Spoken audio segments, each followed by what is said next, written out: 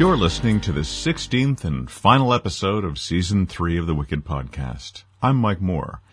This podcast is about strict rules-focused Christianity not working, but is not an attack on faith. It's about trying to maintain some connection to God despite everything. It's also about depression, words, and music. Each episode is me pontificating and ruminating around a song from my concept album, Death in Tiny Spoonfuls.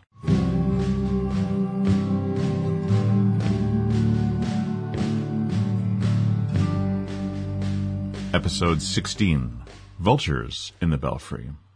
This song was meant to be the closing bracket on the album, being a reprise of the first song on the album.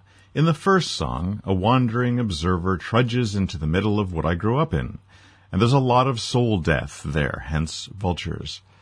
In this end song, he trudges back out again. Naturally, my own actual story was that I was born into it and got kicked out rather than walked in and then walked away under my own steam. And that's really quite different. Why vultures? Well, part of it was how they circled in the sky, looking for some living creature to die or at least show signs of weakness and possibly falling over and swooping right down on that. Also, how they huddled around in circles, picking these things down to the very bones. I was raised to be like these vultures. Religion was serious business, swooping down on any sign of weakness or wavering worldview we saw, getting pecked to death if we showed any weakness or wavering ourselves.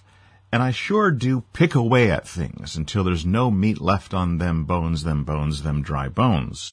In a place of dryness, with little left alive there, it's kind of like this.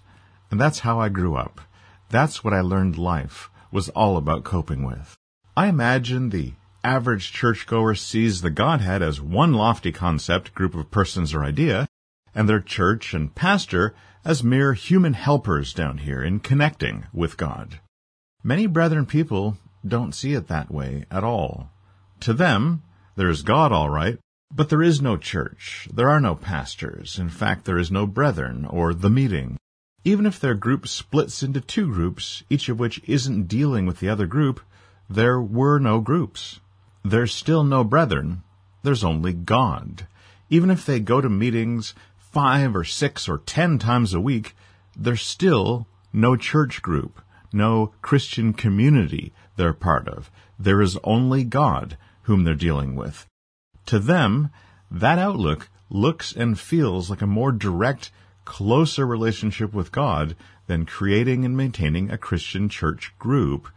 They're very proud of the idea that they're dealing directly with God, in person, without the need of any church stuff or church people between him and them. But it seems to me that often they are simply allowing the meeting to be their God. There is no the meeting. And at meeting, God is doing everything, not us.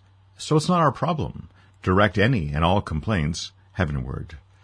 The lyrics of this song expressed annoyance in 1991 at both sides of the particular big stupid church division we were having right then, because though I'd heard all about various previous divisions, I had a front row seat on this one.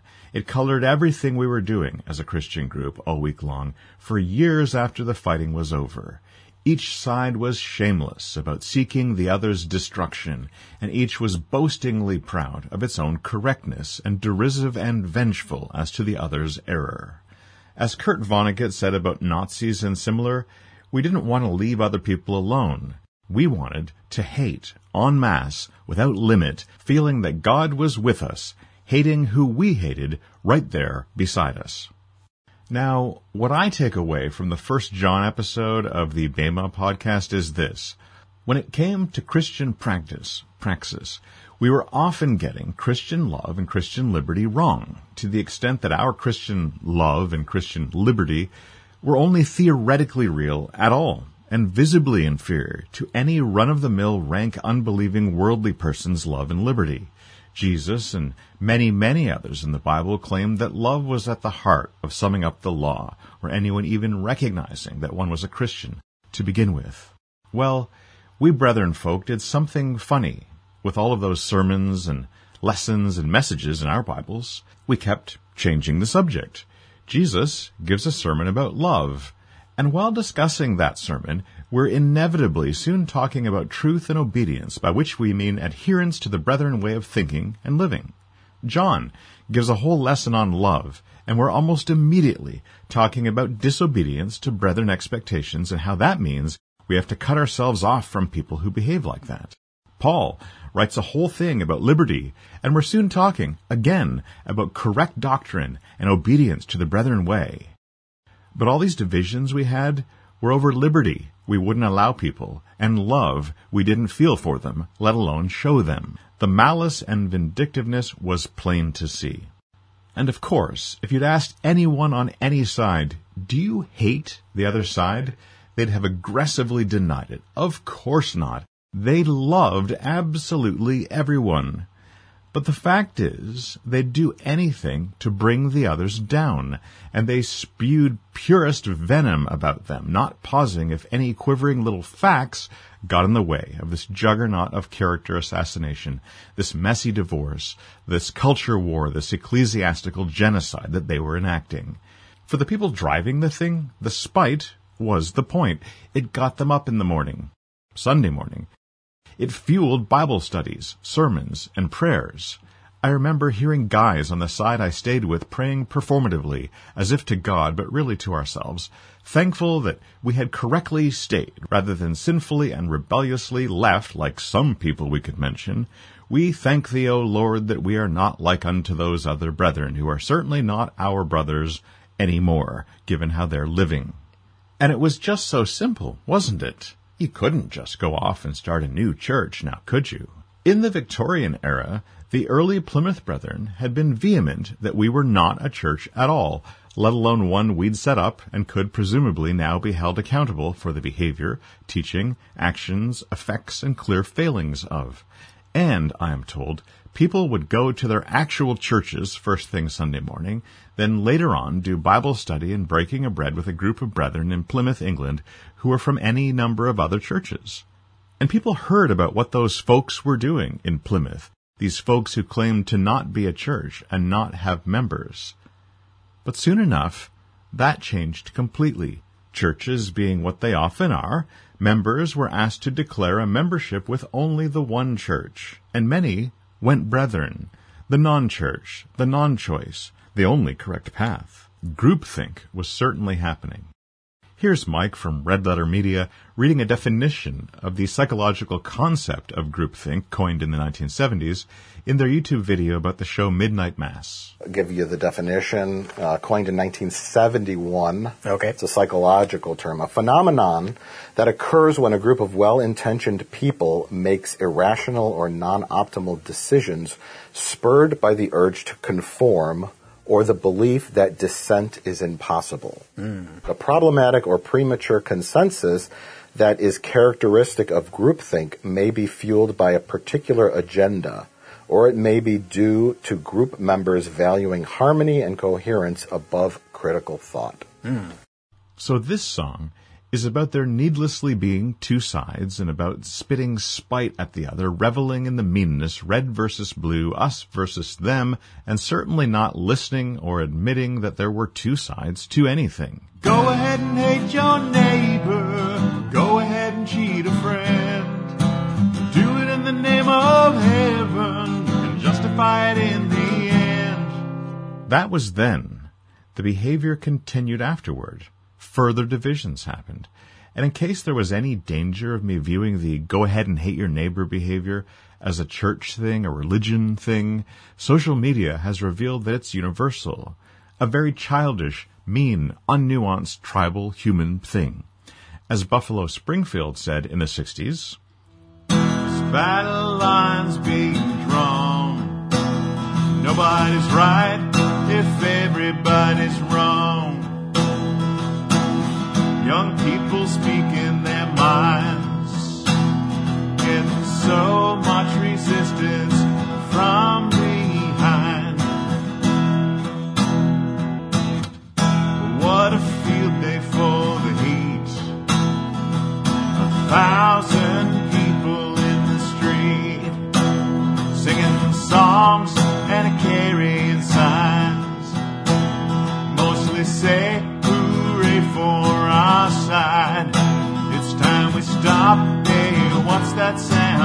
everybody look what's going down. As the Who sang around the same point, Parting on the left is now a parting on the right.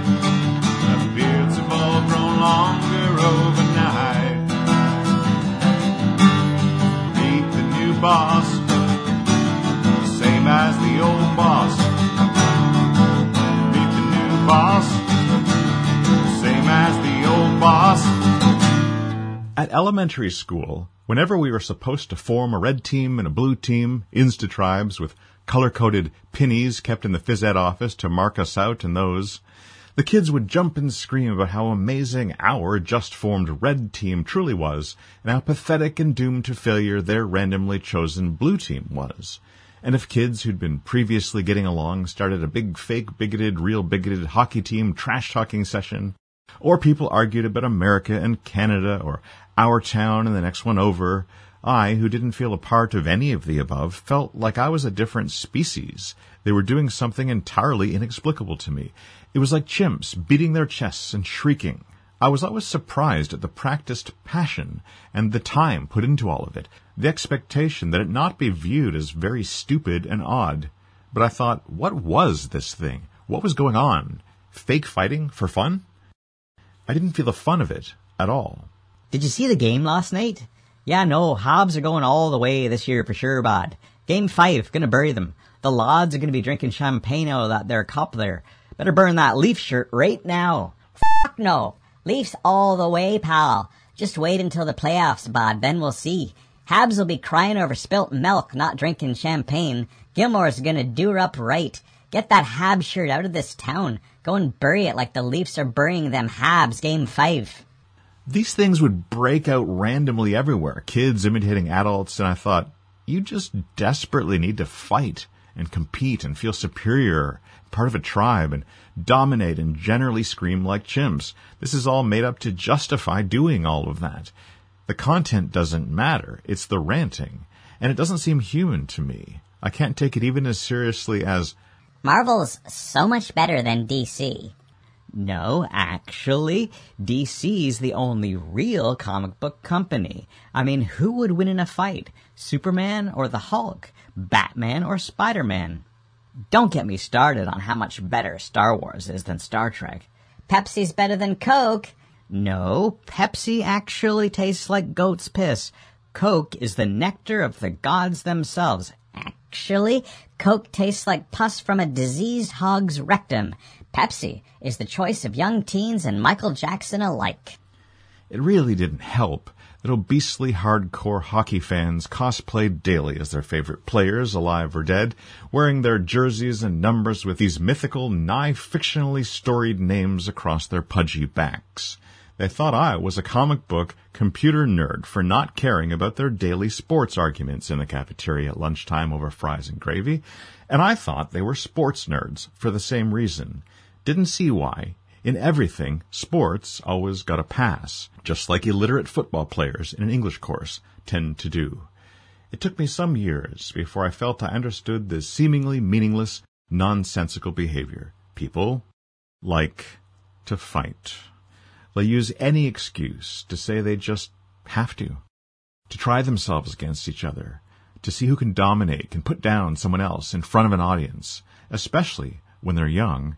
And just like the young beauty wants to see just how radiant she can be, how much attention she can draw away from less radiant female rivals, some people want to see how hard they can destroy anyone who tries to win against them in an argument. And there just aren't a lot of socially acceptable opportunities to do this, so sports. They're pretend fights, mock wars, to let off that primordial steam, to feel what it's like to finally go flat out against someone and see who wins, like me, only often with large muscle group strength, speed, and hand-eye coordination rather than, language and logic. At Nortel, in the 90s, right around when I got excommunicated from our group in Nepean, the guys were running a hockey pool at work, and they wanted my money, so they wouldn't stop pressuring me to chip in and play. They weren't happy at all when I refused to play in the hockey pool for the first few weeks. They were less happy when I played and immediately won, without watching a game or making my picks based on anything at all. The meeting very forcefully and overtly raised me not to fit in the world. And I didn't, but I didn't fit in the meeting either. The meeting's 91 division wanted me to confidently take one side or the other, and I was upset, annoyed, and demoralized by both tribes equally. Neither one wanted me, nor did I want either of those two tribes. Life was, for me, about being pressured to take one of two unworkable positions, about there seemingly never being a third option or anywhere for me to stand. Cheryl mentions how typical it is to focus on blame rather than solutions, right when solutions are what we need the most, but we take actual insight, wisdom, and logic rather than just a bunch of angry arguing. If we got rid of all the ideas, who's to fault, who's did this, we have this problem, how are we going to solve it? And just focus on that, being mindful on what's happening right now instead of past and future. If we could just do that, meet in the now and solve problems. But then we start getting into, well, whose fault is this? Why did this happen? Well, you're wrong. No, and we start arguing about things that have nothing to do with the solution. Mm-hmm. I spoke with Ruth, the one that I know now, about Charles Gordon and Albert Hayhoe's sister Ruth, who I knew then. I knew her pretty well before our division happened, actually. Listening is loving, isn't it? It's also scary. So I remember Ruth Smith was she was the sister to all the Hayhoes, and she was very brilliant, and she's a great example of a woman who sacrificed everything to make sure she didn't get too smart, didn't get too whatever. That's so sad. And I remember standing with her, and she asked me, she was worried about my soul, because I was being worldly. She asked if I was still reading my chapter of the Bible each morning. Right. And I told her that I was trying to, but that I was having trouble because every time I read the Bible, I risked believing something that wasn't true. Every time I read it, I might discover that it said something other than what I'd been taught, and I might be right or wrong about that. And she just... Absolutely not. If I read the Bible, it would tell me that the meeting was right all along. Yes, absolutely. It was the path. And she was definitely old enough to know better than that. So, right. But she had subjugated her intelligence. Well, she told me that she was a teacher, and she was very bright, a little eccentric, probably the smartest of the Hayhoes. She had to go to college to get teacher certification. So not a whole degree, just a brief, preparing you as a teacher. And she took a course in Greek mythology. Mm-hmm. And she told me I was drunk on mythology, just completely beyond myself. And so she sacrificed it because it was an idol. I think, the truth be told, she might have called one of her cats Diana or Athena or something after that. But we couldn't even name any child Diana because it was like I would just remember that about growing up. You could not use the name Diana. No. So I loved talking to Ruth Smith, and she had my best interest at heart. And what really hurt her is she had one medicine for all ailments, and that was meeting. And she kept trying to get me to have more. And I'm sorry, but more meeting did not cure me of the fact that going to meeting was hurting me. Yes, exactly. Exactly. It's like that's the hair of the dog, isn't it? And she didn't know any better. And when the divisions happened, that tore her to pieces because she was determined to remain neutral. She was determined not to be neutral. In that situation, they made her not break bread for over a year because she wouldn't agree to them. They withheld the bread and wine from her for several of the final years of her life because she wouldn't admit that they were right about who they hated. Heartbreaking. Absolutely heartbreaking. And the worst thing is she gave in because she needed to worship. Yeah, she would too. Because that was what she knew. That was all she knew. It's not that I'm so terribly, terribly smart. It's just that, like John Shaft, I'm a complicated man, but no one understands me, period. No woman ever has, certainly.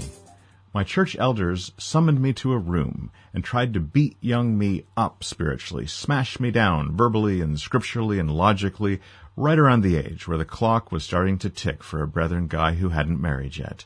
And despite it being 3 aged brethren men against 1 young one, and them being powerful men in the church and me being a young upstart, it didn't seem to work out for them at all. They kept trying to trip me up verbally and shame me and knock me around and confuse me, and they kept falling flat on their elderly faces. It made me feel like Neo at the end of The Matrix, going up against the supernatural, omnipotent agents and not being bound by the realities they tried to create and enforce. Their bullets, built of purest shame and childhood indoctrination, suddenly could not hit me. That self-loathing, that doctrine just wasn't hitting home, no matter how many shots were fired by elderly shaking hands at me. Well, when that movie, The Matrix, came out a couple of years later, I recognized that feeling. But their bullets couldn't hit me. So they did their thing. They excommunicated rather than communicated with me. Boo-hoo. You can imagine how happy I wasn't to have kung fu and sword classes I was paying to attend squabble and divide into two competing schools, each following a different sifu or sword master, never speaking to one another again, getting unfriended on Facebook by most who'd started showing up at a new kung fu or sword school the next week, to see Twitter being positively built around an endless politicizing of non-political things. The media people selling everyone a virtual window on the actual world that caters to whatever bias they're willing to subscribe to. Outrage-colored glasses. Hooray for our side. Fuck those guys, just because. I told Melody about this. I took Kung Fu, and the Kung Fu had a full-out church division where there was a power struggle, people, fighting over stupid little things, not admitting what was really going on, and eventually splitting in half into two distinct schools trying to poach all the members from each other. And I thought, this is exactly like what happened in my church. And then, of course, the same thing happened in my sword class, and the same thing has happened in businesses. It's something people do. And so what I've learned is that it's not really a Plymouth Brethren thing. It's definitely not just a religion thing. It's a people thing. Yes. And a whole lot of stuff I thought I was safe from is out here with us now. It's not, yes. I'm not in a church and it's out here. Yeah. I can't tell you how often people go around policing people's clothing and speech nowadays. That's a good point. Yeah. And it's tedious. How much of that there is. I mentioned part of what went down during our 91 division, so she knew what I was talking about. That specific guy, when they had the division, they were basically pretty much fighting over who was going to get to keep the meeting hall. And I swear that the conservative side, the traditional side, got to keep it because that man was just sitting there crying. He was just crying at the idea that they might take the meeting hall and that they were wrecking the meeting and that they were having a division. And he was crying. And although I wouldn't put him out there as one of the great, wise men of all history. What could be a more appropriate response to people having a division than to just wordlessly cry and object? I mean, everyone else was cleverer than him, they thought. They had the right answers and they knew who was doing what. And he was just crying because the people weren't getting along and they were going to wreck everything. And they did. He was absolutely right. Yep. That sounds about right. I mean, that's how I feel when I think about leaving this church. But I'm mad enough at them because the men who are being loudmouths in my church right now, they're the ones wrecking it. Are you like me that you look at a lot of what's happening in the secular or the non-Christian culture and you see a whole bunch of the same behavior? You can't help noticing the judging. In a sense, I was canceled, really. That character assassination, that wholesale rejection of the person, to almost want to push them out of existence and certainly out of the conversation. You can never say their name without spitting, basically. I feel like I know that. I feel like I've seen it before. One side is scathingly accused of hating trans people. The other proudly, vocally hating people who they claim hate trans people, while very carefully not listening to what actual trans people have to say about much of any of it.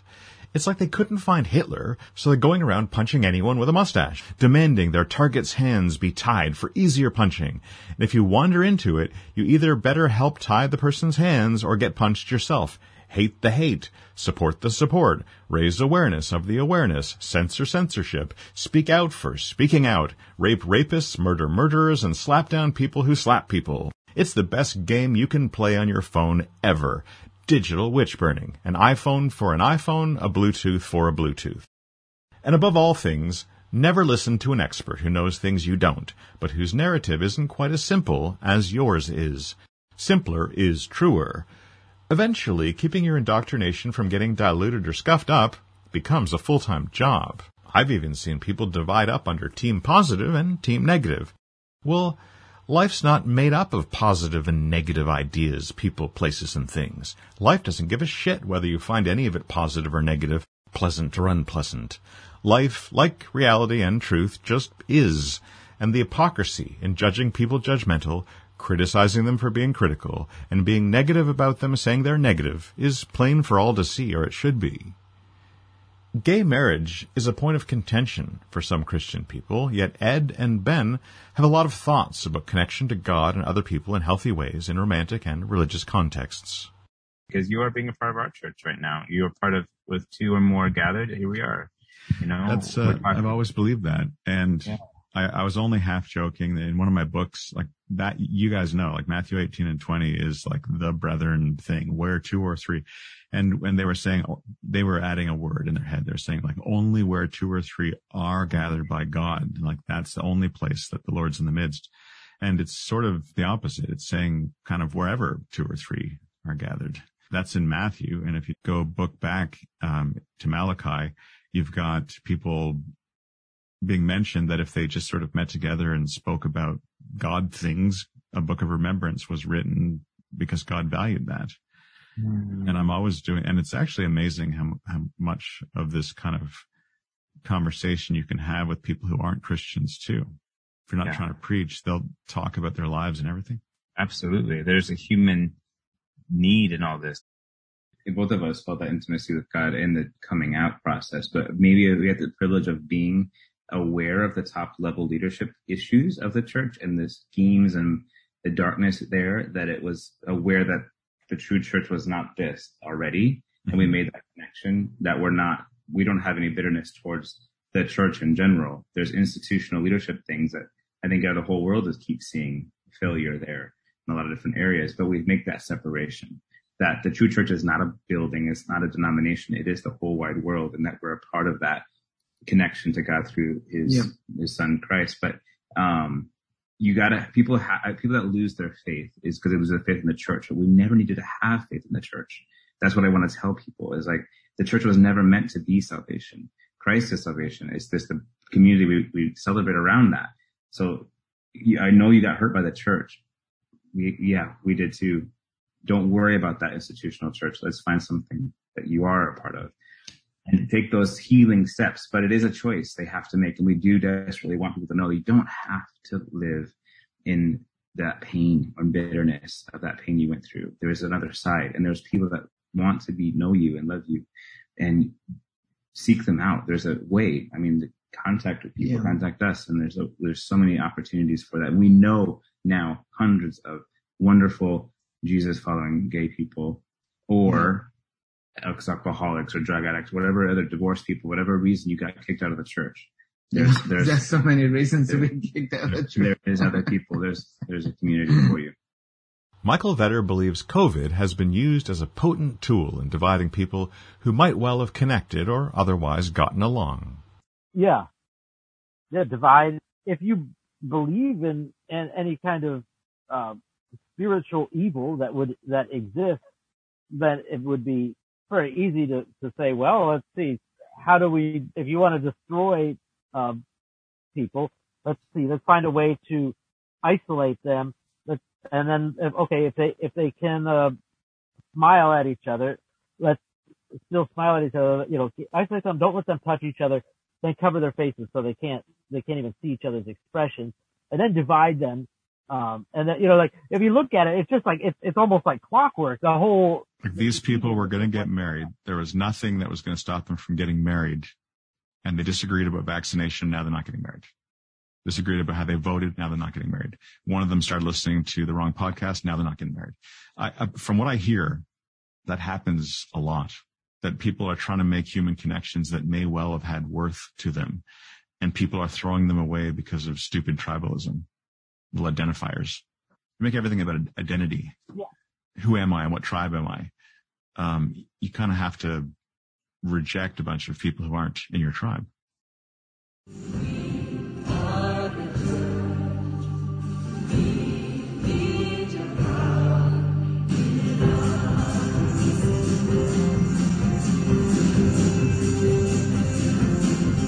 I asked Ed about why he likes church music when it breaks me out in hives. I know that from, Facebook that Ed in particular, loves the happy church music. Mm. And I wish I wish I loved it, and I don't. Sorry. Oh, that's okay. I'm not into all the hymns as much as Ed is either. Why do you like them, Ed? Oh, because I grew up with them. It doesn't trigger bad things for you because of the way you brought up. No, I mean the singing, the hymns theology. I mean hymns teach theology, but yeah, for some reason we were taught that hymns were the right way to worship God. You do use another music, you are wrong. So, but kind of like growing up listening to the same songs over and over, and then I don't know. There's a little religious streak of my husband coming out. Are you saying, Ed, that it never occurred to me, Ed, like when you're putting stuff on social media, it's contemporary Christian music. And for me, that's like, I was never raised with that. I'm old. Maybe it wasn't even invented very much when I was young, but you grew up hearing contemporary music? No, I grew up with hymns, but when I got that contemporary music, I was like, wow, this is so good. When was that? How long ago? When I was 17, 18, because I was in college, Bible college. That's pretty young. And then I got some friends from other assemblies because the Bible college I went to, they were from people from all the spectrum of the assemblies, exclusive, open, tight, I don't know, all the brethren in Colombia. Yeah. And so some people came from very progressive assemblies, and they were like, we play this music, we don't play hymns. And I was like, wow, that's amazing. Mm-hmm. And were they in Spanish, I'm assuming, or in English too, and you understood both? Both, English and Spanish. Yeah. I'm going to blame America for where it started, but we've all picked that one up and we're all running full bore with it. Sure. I don't think that's a particularly Victorian attitude. All this warring and fighting. I mean, they certainly were conquest people, but I don't think that's what it was about. I think for them, church was about death because a lot of people were dying. And so I think all the Victorian hymns and so on. And I was raised that way, and I'm the sort of person that it appealed to. I love the mournful, beautiful, sad songs about death. Those always worked for me. Yeah, you look at somebody like John Calvin. I did a study on him, and the Calvinist movement is a big thing based on his teaching. But himself, this guy, he was a rebellion. He was killing Catholics. Mm-hmm. And for being heretics. And so that is the same guy that we're still following his teachings. So his application went that far. I don't want to look at the Bible how it was viewed 500 years ago, 200 years ago. You were supposed to look at the basics and apply them to your world as they are happening today. Otherwise, we wouldn't need the Holy Spirit. And you feel righteous. You feel like you're doing the right thing. Like the Crusades in the Middle Ages were the same reason. You feel like you're fighting for a cause, and there was no cause. That idea of the Holy Lands and whatever was happening there was, again, we should look at that in history and be like, yeah, that was a complete waste of lives destroyed over physical land. I watched some stuff about it recently, and they're overtly fighting for religious reasons. So they're claiming that they need the Holy Land for God, for Allah. Yeah. And in fact, people like Saladin, who was the Islamic side of it, almost went out of his way to treat the Christians more Christian than they were willing to treat him, just because, I don't know what, I think it was a returning good for evil, because he could be completely merciless. But on occasion, I swear he was showing off that he knew how to properly be a good person. And some of the time he was cut someone's head off, and other times he was, sparing their life when they wouldn't have spared his. And that game of going through the Bible and assembling theories as to how we think things go after death and all that. I don't want to do that. And when it comes down to the basics, I don't think we're getting the basics. Throughout the podcast, it's been really obvious that often it doesn't matter what the rules were or what assembly people went to or what the doctrine was. A lot of times it matters if there was love and as if there was a relationship. And I think Amen. In my family, the problem was that my parents came from very broken homes and with not a healthy relationship modeled for them. They didn't know how to do it. And to make matters worse, I think that one of the worst things that groups like ours ever do is interfere in familial and friend relationships. They disrupt connections that should have happened. They say that person can't be at the funeral, that person can't come to the wedding, that person doesn't get to be in this room. And I think that that's one of the worst things that they ever do, is to separate natural affection connections. I was going to say love connections, but I just mean just affection. You like somebody, they're your aunt or your uncle, and now you can't do things because you disagree about a point of doctrine or something. Yeah, it is evil. I also spoke with Angel about whether the expression of emotion is a gendered thing. She was raised in a sex cult. I'm sure her view of men is completely healthy. I've talked to a lot of people about this. They're almost all women. Okay. And if they're not women, they're gay. Yeah. Now, I'm not gay, so it's kind of weird to sit here as the straight guy. And the gay guys can talk about their feelings, and the women can talk about their feelings. And the other guys don't even believe that it's worth doing or that they can do it. And I don't know what can be done for them. Yeah. Like, what do they need, do you think? I think they need to be allowed to be human. Be allowed to not be okay? Yeah. Or just like have the human experience. I feel like there's so much pressure for, like, if you're a real man, you don't have any feelings at all except for True. anger. You Yes. are allowed to have anger. But anything else is you're not manly. And I think that there's a disallowance for men to be human, to be fully human. And I think that they need to learn how to allow for themselves to be fully human. And you said recently on YouTube that anger is like a cover or a lid that covers real feelings underneath it. 100%. And so the angriest man in the world is honestly the most emotional man, right? Yeah. And he just has a lid on everything. Yeah, I'm a bit too much like that. I don't tend to, I don't think I even let my temper out for that matter, but people who trouble me are people who have a persona and they never drop it. And I've decided throughout my life that eventually I'm just going to believe them, that it must be that horrible, that if they won't show me themselves and they think there's something horrible, maybe I should believe them. Believe it. Don't look for it. Yeah. You're like, I believe you. I'm not going to bother you. No, you don't. Yeah. But people have told me, well, it's okay. He just seems completely fake and he's a good guy and all that. But I've come to be suspicious of personas and lids and so on.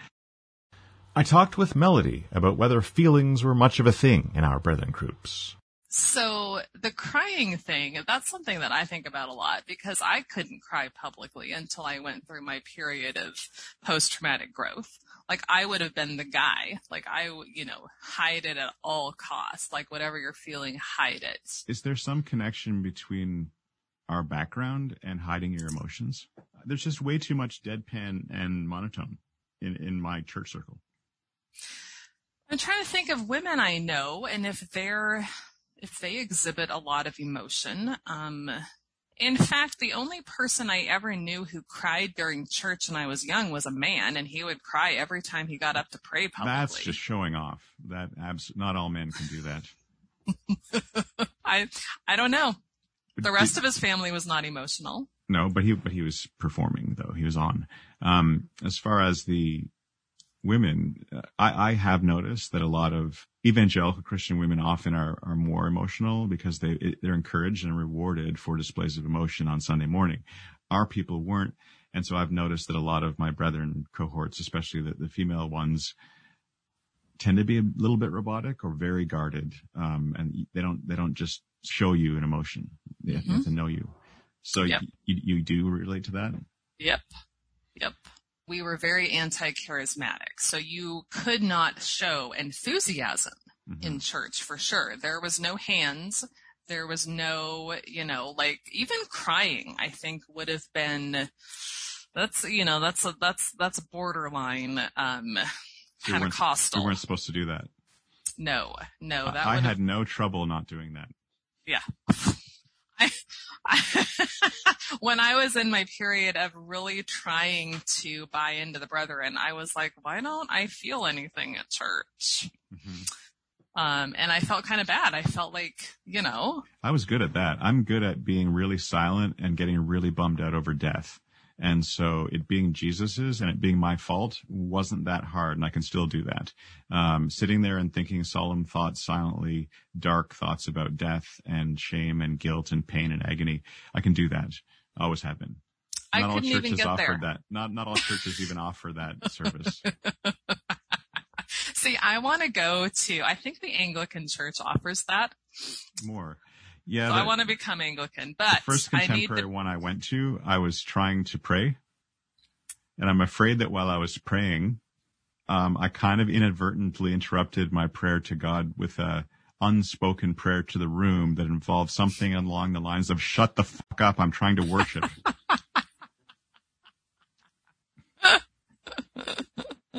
An unspoken prayer to the room.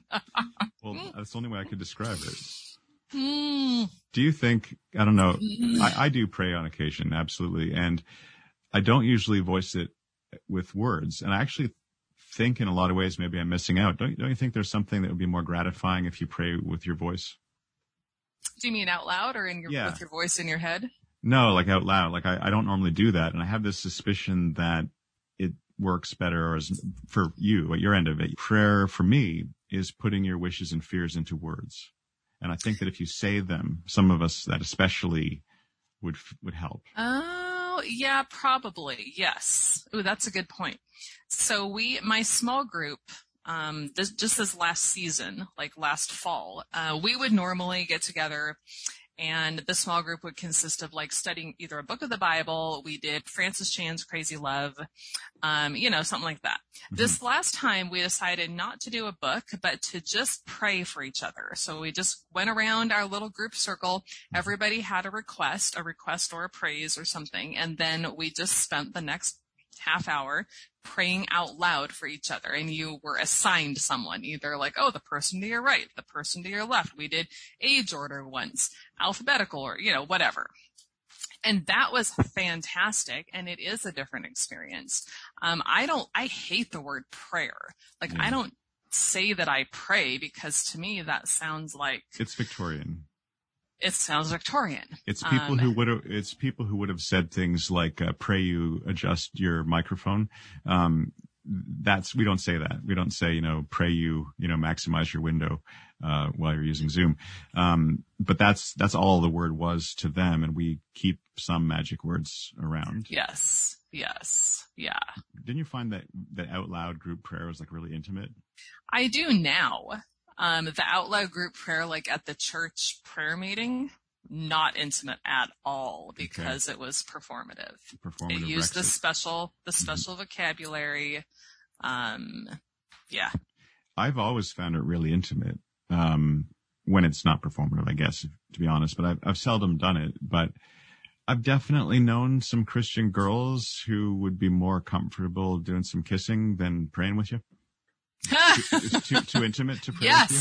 Yes. Oh, yeah. I can, that resonates. Yeah, because this may go back to, I mentioned that our church is getting more conservative. There's people that I wouldn't 100% be comfortable praying out loud with, because I don't want to share that with them, because I do not trust them. They might pray for the death of Biden or something. They just might... Like, I'll listen to them pray, but it's more about, like, what I would say.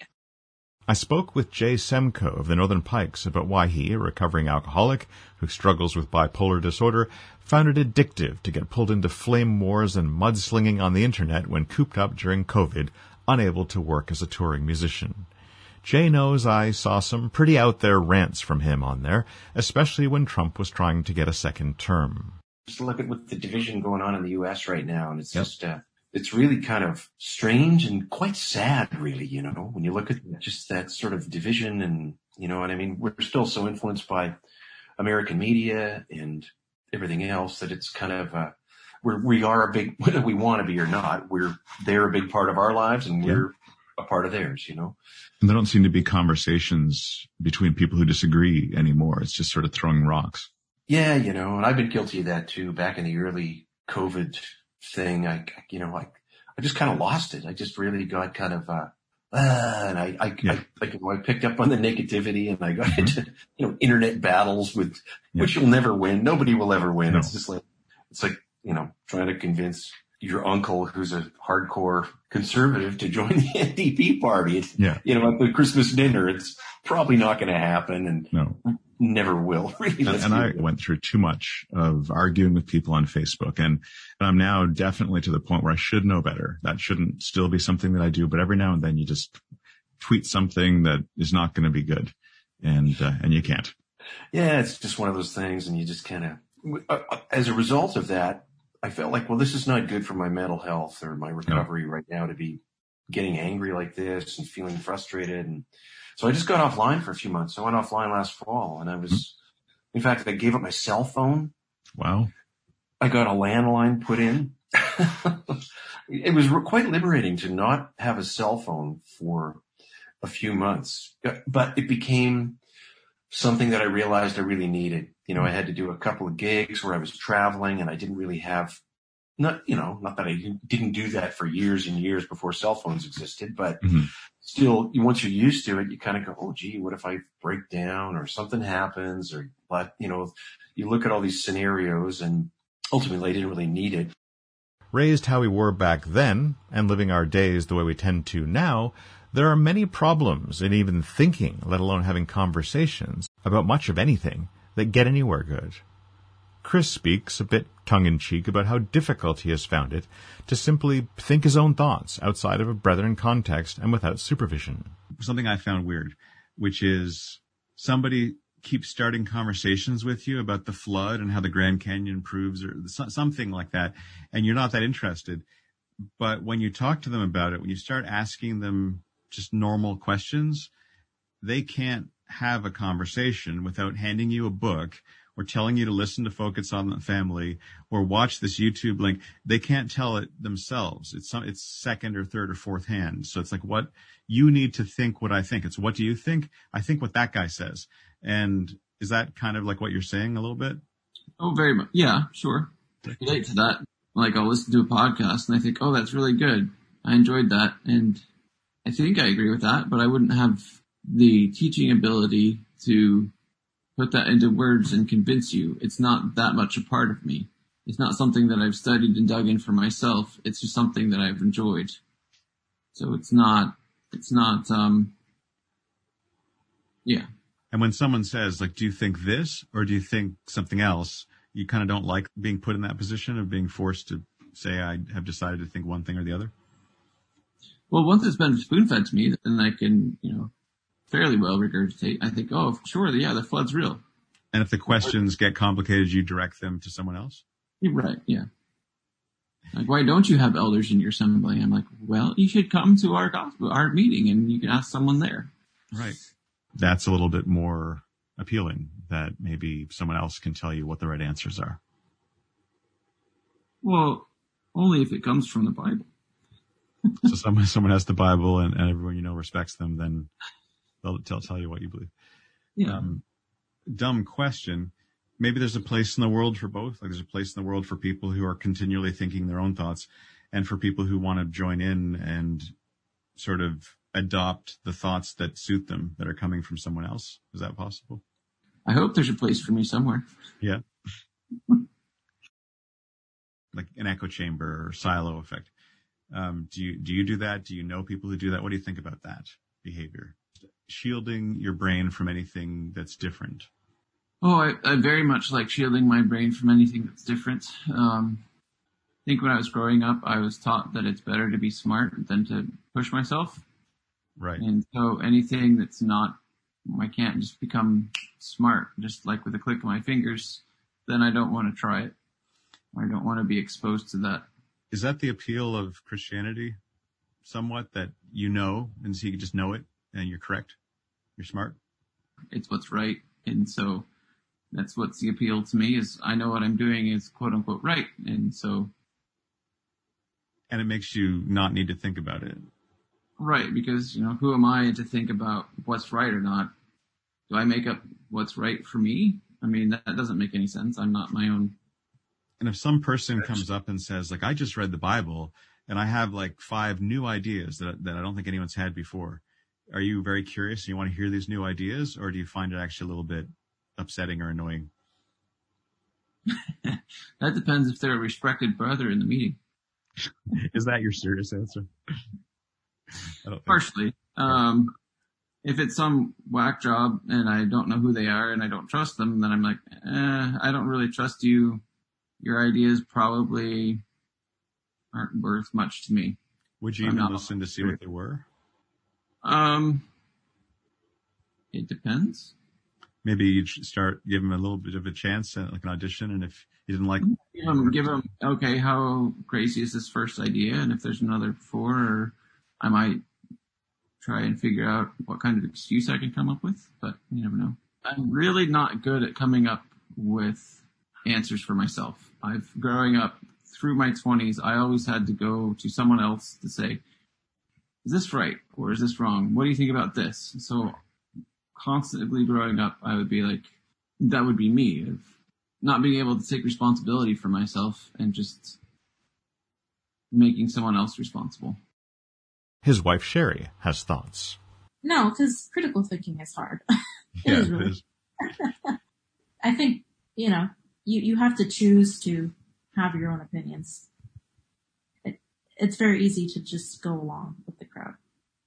No matter what. My cousin said that when my cousin embraced atheism, he said that there's people who are believers and people who are seekers. I didn't know what he meant at first, but he was saying that I was a seeker, that I'm never satisfied. I'm always trying to learn more. And as a Christian or not, he believed that's how I would live my life, is I would always be trying to find more. And he said that his parents were the opposite, that they needed to feel that they had everything they needed, and all they needed to do was believe it until they died. And all they had to do was avoid doubt and avoid other thoughts and other opinions or anything that would confuse them. But they already had everything. And I can't imagine. No, that sounds to me very boring. But for some people, that is the most fulfilling way of them living their life. I'm not sure it's a choice either, which of those you are. Do you feel the experience of finding your own way is like essential to maturing in a healthy, proper way? Absolutely, yeah. So if everybody gives you all the answers and said, this is your political position, these are your opinions, and this is your lifestyle, and this is your life, how you dress, how you comport yourself. I tried that. It didn't work. No, it's my opinion that actually stunts people's development if you take away the choices and don't let them have the choices. So I think people have to make their mistakes. My sister Debbie talks about how a lack of growth and an attempt at stagnation was at the core of our brethren group.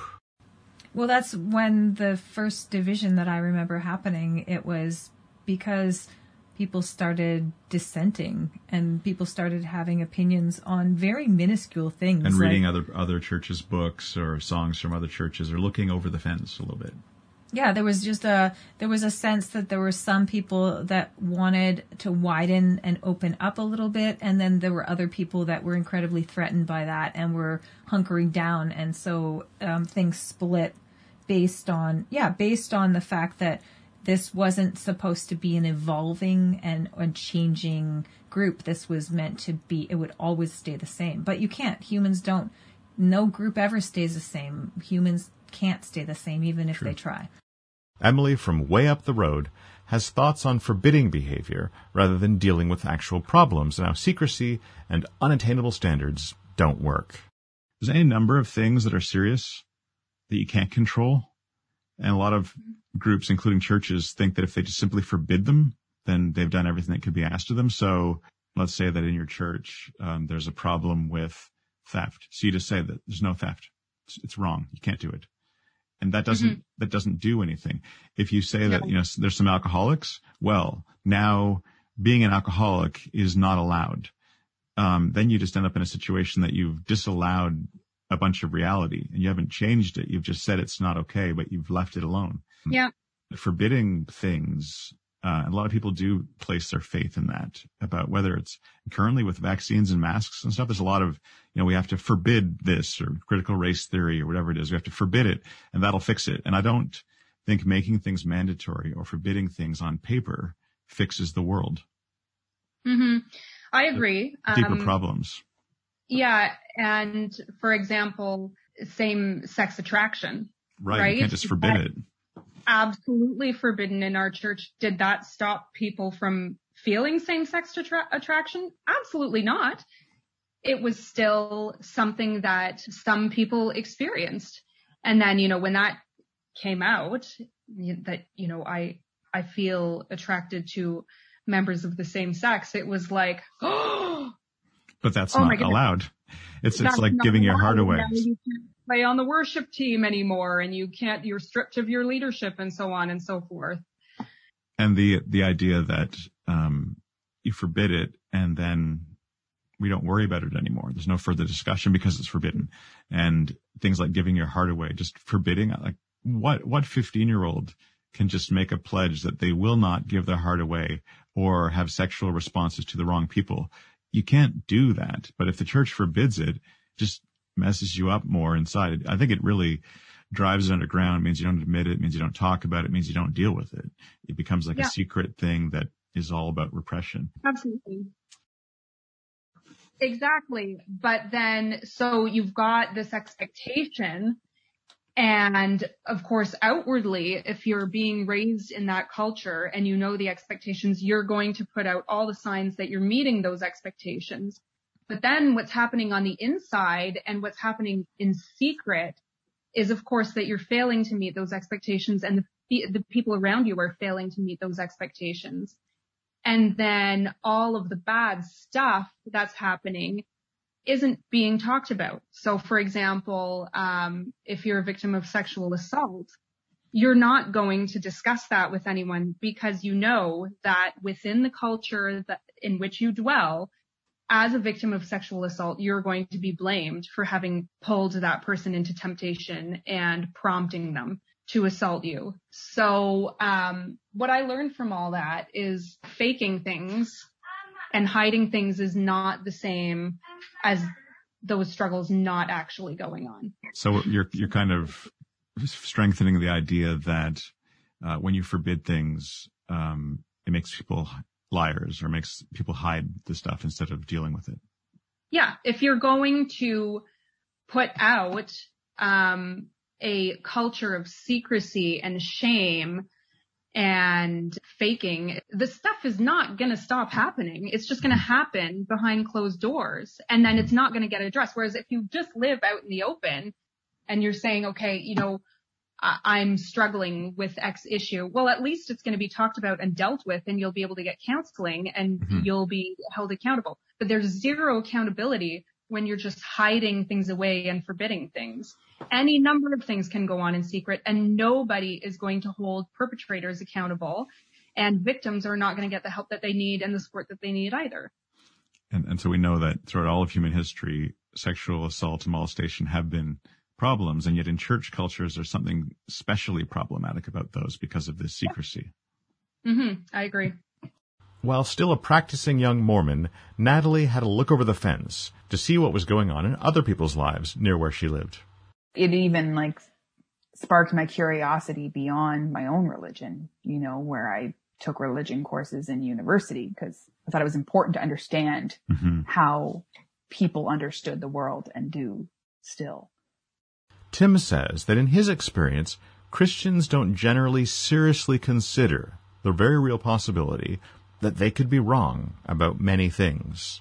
We used to have a lot of conversations, me and the other guys in the band. And, I wish I would have, if I'd have known what I know now, those could have been a lot more interesting conversations, I think, rather than just going with the Christian flow. But I'm finding, I don't know if you ever feel, even Christians today, you can't go too far into the discussion of is God real without them going, yeah, I gotta go. See you later. My childhood friend Curry demonstrates some admirable intellectual humility.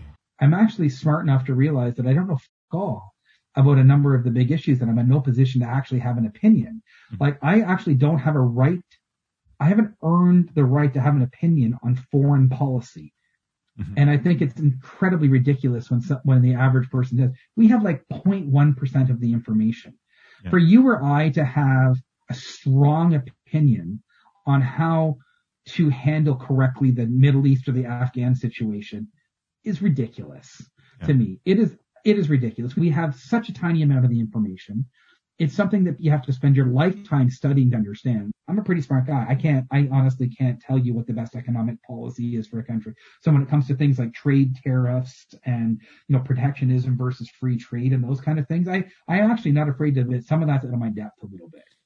Jenny, having abandoned a degree in biology and completed one in literature instead, bilingual in Mandarin, Chinese, and English, has thoughts on the limits of public discourse and what experts can and cannot do. On the one hand, you sure need experts sometimes. On the other hand, when you ask experts to do something in like a week, a lot of times they can't do a whole lot. And a lot of times ask them the same question a month later, they don't get the same answer. That's because there's a fundamental misunderstanding of what experts are supposed to do. Mm-hmm. You can't do experiments that have widely applicable data in a week. But people who don't know anything about how these things are done think it's possible.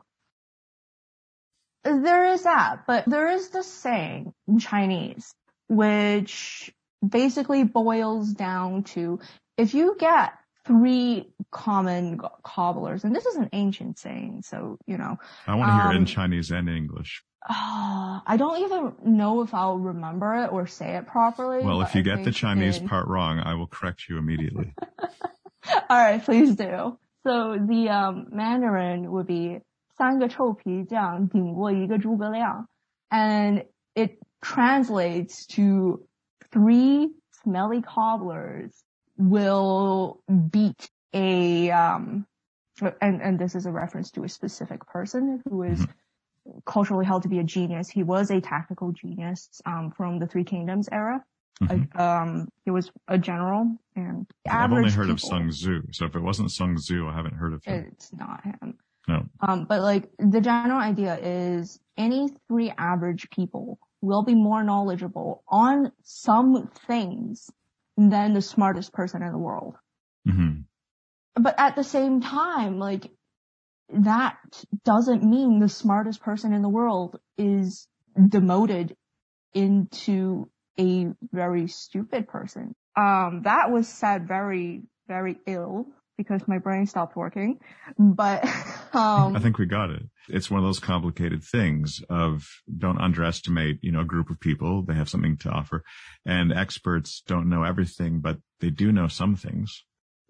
Well, it's a matter of expertise. It's a matter of experience and expertise and knowledge. Just because everybody has something in which they know more than other people doesn't mean that they are necessarily qualified to become experts in all fields. I could say like, it was like, the flowers were blooming on the trees one day. I went outside and like got hit by a car. So flowers cause death. Yeah, correlation does not imply causation is my point there. We know this. Yeah, but no. People think they know this. Yeah. People use it as a buzzword. Do they actually understand it? There is a hierarchy of research reliability, and people don't even seem to know that there are different types of research. Mm-hmm. But also within the research environment, there's a lot of issues with confirmation bias, cherry picking of data, and the fact that it's a publish or perish environment where people are not rewarded for checking other people's work. This level of critical thinking and the tools that you need to do this level of critical thinking is not made available to a lot of people. And that is part of the reason why we're having this battle between science and pseudoscience, because people don't realize that just because someone is eloquent and charismatic and seems to know what they're talking about, it means nothing. Johann, though he doesn't believe in evil, has been forced as a teacher to believe in uninformed, narrow, and lazy, mean, stupid, and crazy, all right. He's got eyes, after all. Younger me would have said that there's no such thing as incorrect thinking, just different perspectives. And I think as I get older and more cynical and I harden my heart, I'm not sure that I share that same sentiment. I think that you get to a certain point with certain facts and truths that you can't ignore, that if you do ignore those, I find it impossible to believe that you are ignoring those things with a good heart and with good intentions. To feel that you can be corrupted means that you have to believe that there are black and white, evil and good things, and I really don't at all. I think that there are people that we disagree with, and I think that it's sometimes a fine line to walk between making sure that you're exposed to a variety of viewpoints and at the same time not engaging in discussions that are just going to make you feel worse about yourself or will bring out the worst in you. And I think we all have those kind of conversations, and I think that if we're lucky and we're smart, we can sometimes even identify in the moment that, you know what, this discussion isn't bringing out the best in me and I need to pull away from it. And it's hard to pull away, isn't it? Isn't it hard? Isn't it hard to give up an argument or a fight? It is. It is so hard. You want to reason with people. You want them to know that they're wrong, even more than you want them to know that there is a right answer. And it's so hard to let that go. Well, I would say that I'm human, and I'm just as guilty as anybody else of taking an argument farther than I should. I like to think that I'm getting better at walking away. I think I'm very lucky. I've been helped, and that I have a number of friends who have very, very different perspectives on life in general than I do, and certainly on different parts of it. I've got friends who are different than me politically, philosophically, even morally, and I do have those kind of conversations, and I think those make me a better person. I think that they strengthen me because I can kind of walk a few feet in their footsteps. And I know that we're not always going to agree. But at the same time, as I get older, I guess I feel more and more that I am right about the things that I have cemented into place. When you're young, you're learning stuff, you're maturing, you're figuring things out, you're learning about the world. And then as we start to get older, the world starts to get smaller, doesn't it? And we start to sort of shrink down into this little bubble, and we form these values, and these values get cemented into our being. They become a part of who we are. And changing those values or challenging those values becomes a challenge to us. It becomes personal. And I don't think you can really, it's hard to avoid that. There are ways that you can minimize it. You can minimize it by exposing yourself to other values. You can minimize it by traveling, getting out of your house, by making an effort to educate yourself, by understanding how facts themselves can be manipulated and how incredibly powerful words are. I think doing those things can help to stave off that inevitable shrinking of our worldview. I think the whole concept of evil is absolute nonsense. It's just an excuse, isn't it? I think to pursue this ideology that there is no evil and things are just what you think they are, with any integrity at all, one would have to also say that the concept of good, goodness, value, and love itself are lazy, silly ideas too. To do otherwise is to believe in light but not darkness, in high but not low, in sense but not nonsense, in sanity but not insanity. I talked to Evan about how this failure to acknowledge evil means we're unable to believe in good either, even when we're trying to make superhero movies and science fiction movies that feature characters who we want to be seen as good. I've seen that tweet sort of circulate, right? Anyone who thinks that the world can be neatly divided into goodies and baddies is either a child or an idiot. And this is hard because I think that a lot of good stories are constructed that way, and we're being very snobby lately and saying, well, my D&D campaign, none of the characters are lawful good because that's boring and vanilla. And there's this idea that movies, all the characters need to be gritty and grim and like anti-heroes because that's cool. And although those can be cool, I think characters like Captain America are showing that people actually do like good characters if you do them right. And characters like Captain Marvel and Rey from Star Wars, I think, are failed attempts to try to create a good, pure, aspirational figure and they don't quite make us believe them in the way that we believe Captain America. I think that in the stories, I'm fine with the good and the bad. In real life, like the last song on the album is essentially about the way that we do left and right, and we're with our tribe and the other side are all evil and wrong, and we don't even listen to them and we don't hear their points. So it's about the silo effect. In what I follow on Twitter and generally in the news, it's all about, like, here's some app and it will go and it will tell you your blind spots in the news. So here's the news you consume. Here's the Twitter you follow. Here's who you're not seeing. Like, here's who you're not doing, because we're sort of aware. That's what I find so weird about the echo chamber effect that we're talking about now, is we're all aware that this is a thing that's happening to everyone, which means ourselves too, but we're also not doing much about it. Bring it back to religion. We had our beliefs. We knew that they might not be 100% correct, but we were not going to go to other churches and hear their differing beliefs. We didn't want to have our brain messed with in that way. So I think that's very natural. We don't like our brain to be influenced by other people. And you said I think you said in season 1, talking about your dad, he said, well, you can't study philosophy. That's going to warp your brain. Yeah. To hear different thoughts. And there's probably something to be said that you should probably let your politics and all of that be influenced by people that you have sort of figured out that maybe you trust them. You shouldn't let random strangers in. There needs to be boundaries there. So just going on Twitter and randomly following some guy with no credentials and just believing everything he says. We used to have in the English office at work a quote that we don't have anymore that said, "Beware the man of one book." And I'm sure that it was a dig at the Bible, but it could equally be at communism or anything. That when people say that they have the answer and it's one thing, and if you ask them what's the problem and it's one thing, that's suspicious. You're an economist. Do you think there's usually only one factor that causes everything? I've never heard it stated like this, but I tell my students the first law of social science is that nothing important has only one cause. And if you're a historian, you'll probably extend that to say, and not one effect either. It's kind of like feel sorry for those that are trapped in a religious environment in their own pain.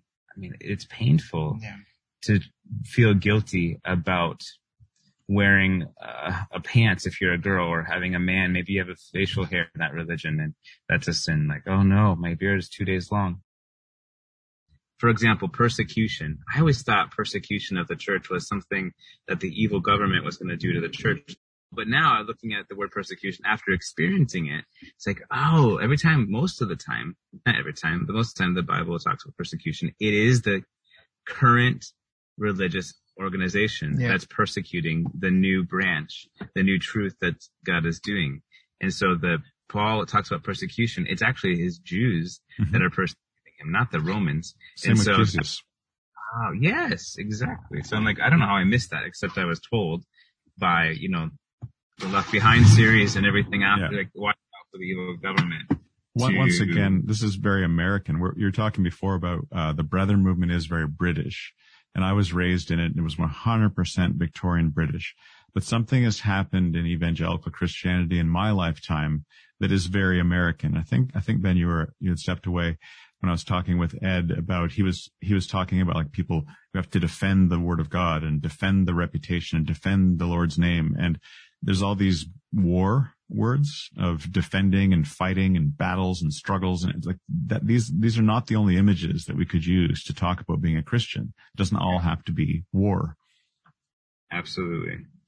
But I do think that we're guilty of that. And in my lifetime, that Victorian British, Plymouth Brethren has been overtaken by American fundamentalism. And it went from us not being allowed to vote to people saying they would vote for Trump if they were allowed to vote, but they're Canadians. And something really changed from saying that we weren't involved and we didn't put our faith in human governments to putting our faith in Trump. That's a big change. Yeah, big change. What happened? It is so shocking. We're getting into that. Well, America's fun. Like, if you're not American, everything seems to be going on there. Yeah. Like, I was raised that I needed to wait until marriage to have sex.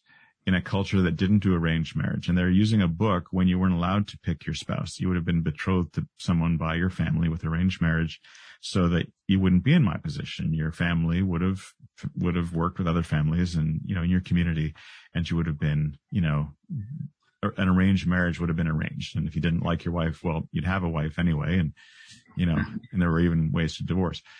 So here I am in a completely different modern culture when families aren't even allowed to pick, spouses for you. And we're looking at this book and saying, well, this is wrong and this is not what they would do. Well, they were certainly not saying that we should follow traditional biblical marriage and stop letting people pick their own wives and husbands. Not doing that. We're not doing any things the traditional, first century Jewish way, like virtually none of them. To cherry pick does seem like cheating to me.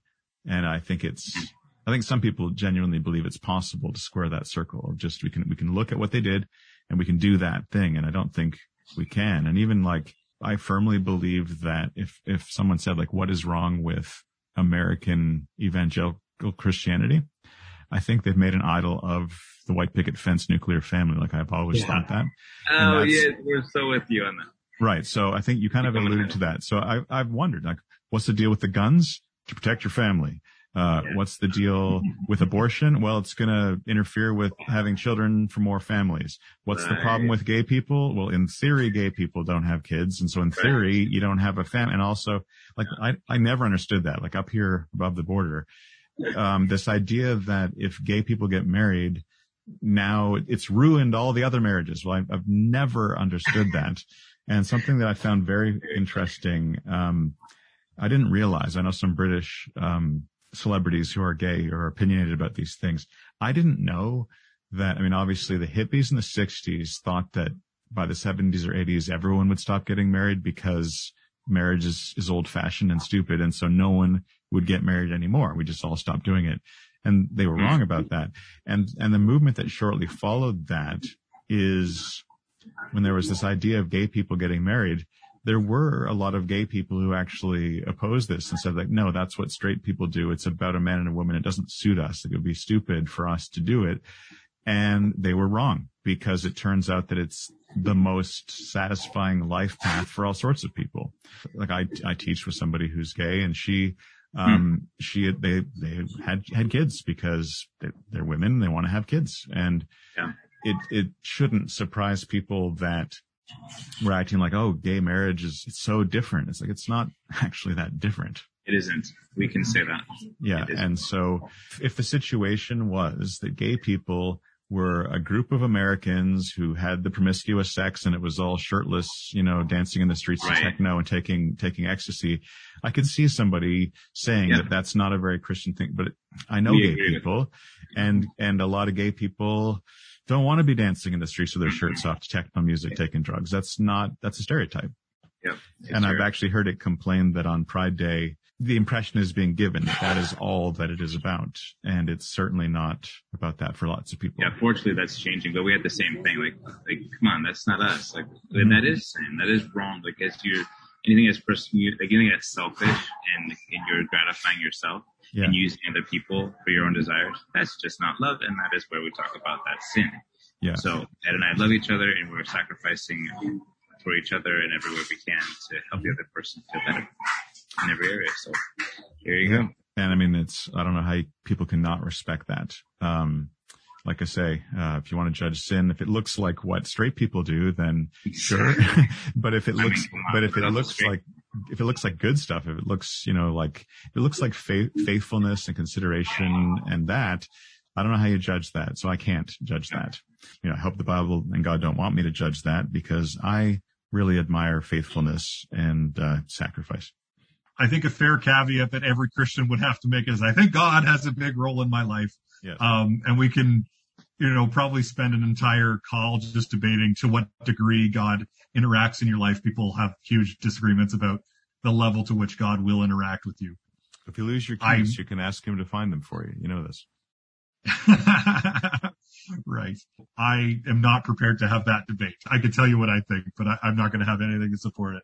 But who does have a big role in my life is my girlfriend.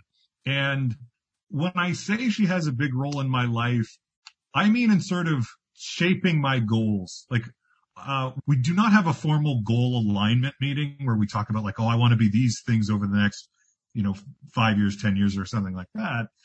But I do think that a old piece of wisdom, I'm not really sure where the idea comes from, but that the idea that by being with somebody, they can sort of help you reach your potential. I think that's something we don't talk enough about in relationships nowadays that I think has been really helpful for me. I mean, part of that is why a lot of us are single is because everyone we tried to have a relationship with needed us to be less ourselves. Right. And so in season 2, you have Bigger Frame, and Bigger Frame's such an awesome song. And I'm not just saying that because I'm on your podcast. I'm saying it because I like the song. I like the idea that there's more of you to be made, that what you have so far is good, and that there's more to be done. There's another metaphor which I think works a bit differently, which is that, if you're a tree, some of you is dead wood. Yeah. I think there's part of that. I think having a partner, and it doesn't need to be a romantic partner, but having somebody in your life to help you sort of sort out what here is good and what here is bad could be okay. But I think it needs to be from an idea of growing, not from an idea of you're bad and I want you to fit into this, cookie cutter, outline I have, but more of a, what could you be?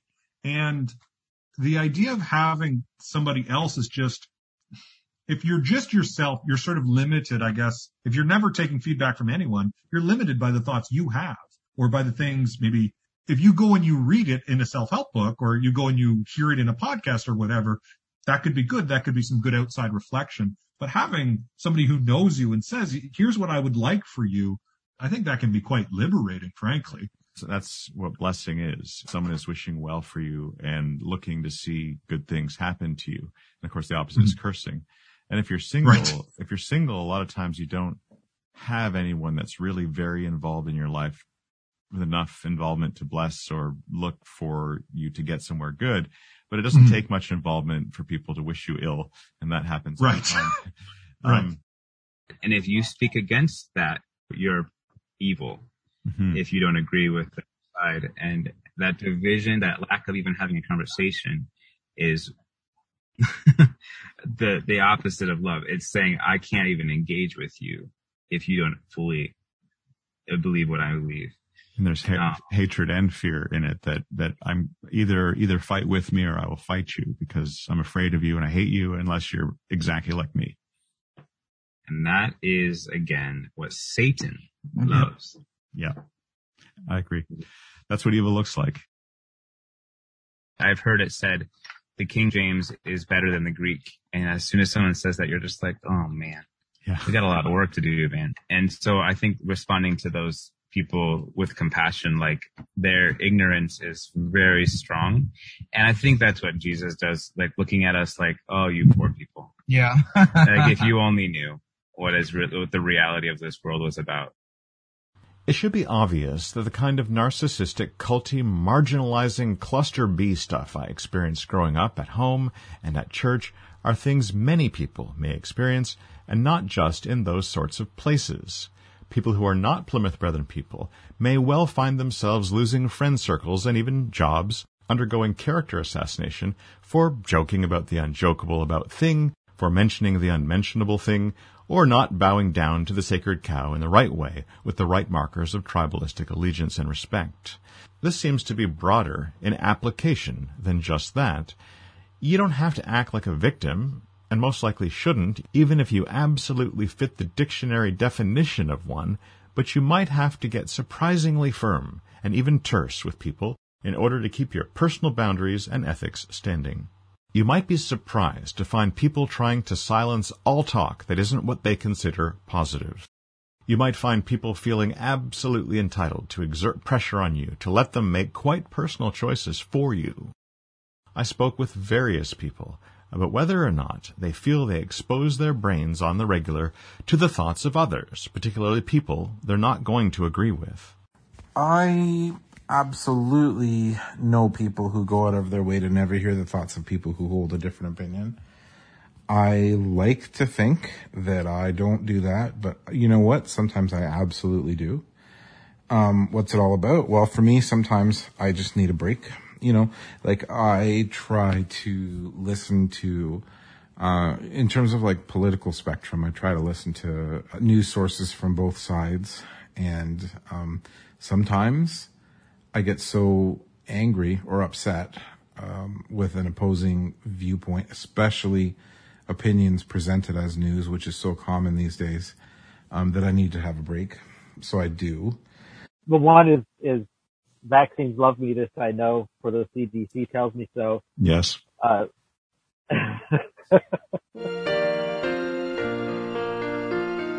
Vaccines love me, this I know, for the CDC tells me so. Fabric masks on face belongs. We are weak, but COVID strong. Yes, Pfizer loves me. Yes, Pfizer loves me. Yes, Pfizer loves me. The CDC tells me so. And the other is, like you say, the reptilian aliens are out to get us. There are some people who, again, especially when it comes to politics, these things become so personal. Any thoughts or opinions that are different than your own become an attack on you as a person, and that makes people angry and uncomfortable, and they don't want to hear it. They don't want to participate in that, so they surround themselves with voices that make them feel good about the decisions and the thoughts that they have. Sometimes it's very intentional. Sometimes it's just accidental, you know, like we love to read things that validate our worldview. And so the more we read them, the more we come across. And it's very easy to find certain websites that if you just read those sites, those blogs or that social media, you would think that A, boy, everybody really thinks like you, and that B, what you're thinking must be right, simply because you've been in that bubble, you know. What do you have to say about the fact that during COVID, everyone's supposedly quoting the science and everyone disagrees and wants different things, but they're all supposedly saying believe the science, and we don't know what the science is anymore? Well, first of all, can the people who are yelling believe the science actually point out their sources? Like, not just like the internet or the television newscaster. Those are not sources. Mm-hmm. Sources are the people who originated the information. And then if you cannot point out your sources, you need to examine your own opinions. There are a lot of things where I fall into those holes too. I hear something and I believe it, or like I hear something and my instinctual reaction is to lash out against it because it goes against what I think and what I believe. But taking 10 minutes to look up some sources and then gauge whether or not those sources are trustworthy has actually changed my mind on a lot of things. I do use the phrase, I don't understand, or, oh, it just boggles my mind sometimes when referring to, you know, a group of people or an organization or a philosophy that is opposite of mine. But if I pause, sometimes I do understand because my views and my political leanings and, you know, all of that, it's all so different now from what it was when I was younger. I mean, even from my early 20s, my views are so dramatically different. So it's like, okay, if I do pause and think about it, I can actually see where the other side is coming from very often because that is my background, right? Talking about a lefty trying to relate to righties. Quite often it's like, okay, I can actually. For you, it's the past. So you can't talk to right wingers without feeling like it's something you've moved on from and it's from your past and they should also move on. That's going to make it hard to relate to them because for them, sometimes this is like a born again experience, come to Jesus experience. They saw some guy on YouTube and now they're going right wing and it's freeing, it's liberating and all that. Well, I know that a lot of people would look at their lefty or progressive stuff as college indulgences or childhood stuff or adolescent nonsense that now that they have kids, they know how the world really works. And so I think both sides are going to have a problem if they view the other side as that they've out-evolved it. They've moved beyond what the other side are saying. I think what's really helpful in these kinds of discussion is also understanding the emotions that are involved. I know that we're not supposed to talk about emotions when it comes to things like politics or worldviews and so on. It's supposed to be emotion free, but at the end of the day, we're all human beings, and none of what we do or say is ever free of emotion, right? We're not capable of that. So what is helpful, I think, is tapping into the emotion that's going on behind that inflammatory discussion or, that opinion or that conspiracy theory or whatever it is that you're going, oh my goodness, this just boggles my mind. It's like, okay, what emotional state is that person coming from? Imagine if people running for positions of power were to start using emotion to get elected. Oh yeah, exactly, right? They do it all the time. It's just like if I can actually connect with that person's emotion, then I can understand what experience they're having and I can relate to them a little bit more. Even if that conspiracy theory makes no sense to me, I can relate to the sense of fear, confusion, and anxiety that maybe contributed to throwing them into that conspiracy theory. That conspiracy theory might give them comfort. A lot of it answers fear. Exactly. So sometimes I think it's more useful to actually speak to that than the actual topic. It's not good to avoid topics of discussion, but sometimes we do make more headway when we understand what emotional or mental space that person is coming from, and then we can empathize and have more compassion. We don't need to agree with them, but we can empathize and have more compassion. About the fear, if we deny it, it tends to make things worse. And so when you were feeling that people in your church were judging you, to have someone admit that's a tool that you need. Otherwise, you might think you're just being paranoid. And when it comes to these conspiracy theories and so on, a lot of times the theory may be sketchy as hell, but the actual fear that it's approaching, like the idea that someone's paranoid about what's happening with their phones or paranoid about what the government is doing or big corporations, maybe it would help to acknowledge the fear and say, there's reasons to be suspicious about this, but your specific answer to what's going on doesn't seem to hold up, but we're all seeing the same thing and we're all concerned and it doesn't look good. That probably would be a great way for people to connect. You need to validate. That's what I'm learning in life, and especially as a parent, is if you don't validate the emotion, you can't get anywhere with the discussion and the relationship begins to deteriorate. So you need to validate that emotion because any set of emotions is valid. I mean, I think we often try to look at people and say like, oh no, like you have no right to feel fear in this instance. We don't choose to guard our hearts or not. Like none of these things are things that we have control over. And I can't believe that we're assuming or acting as if we have control over all of it. I couldn't believe it. Someone was reading a parenting book, so it must have been true. But what he told me is that his little daughter, she'd be saying like, I want to watch cartoons. And he would say like, no, you can't because it's school or whatever. And she would keep repeating, I want to watch cartoons. And he kept repeating, you can't. What the book recommended he do is she says, I want to watch cartoons. And he would say, you can't. So then she repeats, I want to watch cartoons. And he would say, you want to watch cartoons because you love cartoons and you're very disappointed that you can't watch the cartoon. And I get that, but you can't. It's like, but I want to watch cartoons. Yeah, you do want to watch the cartoons. I know, but you can't. And that helped. Now, I often kind of make fun of reflective listening because it's a pet peeve of mine that it always makes me more angry when someone says, you just swore and someone says, it sounds to me like you might be a little bit angry. Like that makes me much more angry that they're acting like that because I feel condescended to. I feel like I thought I'd made it very clear that I was angry. But when it's more in the heat of the moment, especially with kids, what you're talking about, I completely get that. Or any of these sort of political things where there's high stakes and we're not just chatting.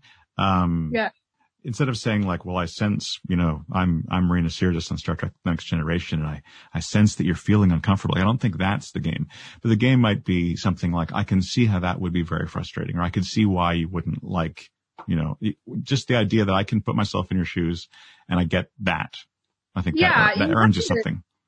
You have to tailor what you're saying to your audience. I mean, you can't use the same language with an adult that you would use with a child. Of course, it's going to be infuriating, and people do not like to be infantilized. No. So you absolutely have to use more grown-up language when you're with grown-ups. And I mean, it's going to make you look stupid if you're talking to an adult like they're a kid, right? It's not. I love the word infantilize, because not only as a teacher do I feel very guilty about the degree to which we infantilize adolescents. Like, I think we treat them as if they're not capable of all sorts of things.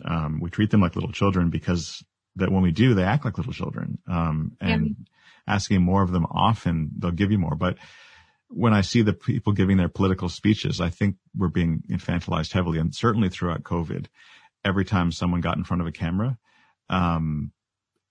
I felt like they were talking down to people that were at least as intelligent as they were. Often the people from the podiums were not virologists or experts of any kind. They were just there to tell you the news, and they talked to us like we weren't capable of understanding anything. And I think that we're sort of getting used to being infantilized by people in positions of power. Mm-hmm. I agree, especially with COVID. It's like, okay, can you give me actual numbers and figures and like real scientific and medical data? I can handle that. I don't need all of this watered down mumbo jumbo that at the end of the day you're talking in circles and it doesn't make any sense. And I think it's obvious that what they are, people, it sounds conspiracy theory, but when people say, well, what they want is compliance and belief rather than to inform, I think that's kind of true, actually. I don't think we can argue about that. When it comes to the topic of masks, all politics aside, the agenda is always, whatever side is talking, to try to control behavior and belief. And it's not about informing people about the science or the facts. And I think we know that. I think we've lost a huge amount of faith in our authority figures, of all of our authority figures. We sort of know that people play the game. Yeah. Very disappointed and certain federal and provincial authority figures right now, for sure. I use different social media platforms differently. So Instagram, I usually used for personal stuff, although I've stopped doing that. I've stopped even scrolling through my personal feed, and I just use it to distract myself with videos. So whatever comes up, you can easily swipe away what you're not interested in. For Twitter, I follow a bunch of different things, but it's mostly, maybe Twitter is my most like validating social media. Like, I want to read things that agree with me, or that not even just agree with what I think, but lead me towards people who might say things new for me that would be interesting. So that's important to me. Yeah. That I'm looking for people to say something I haven't heard 1,000 times. Yes. And if I get tired of what you're saying, because it's always the same, I'm going to stop following. I don't want to hear the same thing over and over. But that's what I want. And I feel very much that Twitter is trying to figure out what it thinks I want and what it wants me to look at. And that, I think that's a very aggressive algorithm, Twitter. And I think that Twitter robotically, relentlessly preys on my sense of outrage. So it's pretty much, I know that when I wake up in the morning, if I go straight to Twitter, it's going to be like, what will be the thing that will outrage me the most is what it's doing. And that works a lot of the time. So I'm really trying to pay attention to that. Yeah. So like, concrete example, I'm teaching Lord of the Flies today. And what does Twitter tell me? The Ottawa Carlin District School Board has banned Lord of the Flies from its curriculum. So the first thing I do is like, damn it, those idiots. And now they're going to tell me I can't teach it. And what about, and then I thought, wait a second. There are no books in or out of the curriculum. So this is civilians talking, not educators. So I'm suspicious right there. And I went and checked and realized there's an enormous difference between the Ottawa Carlin District School Board and some Ottawa public libraries. Right.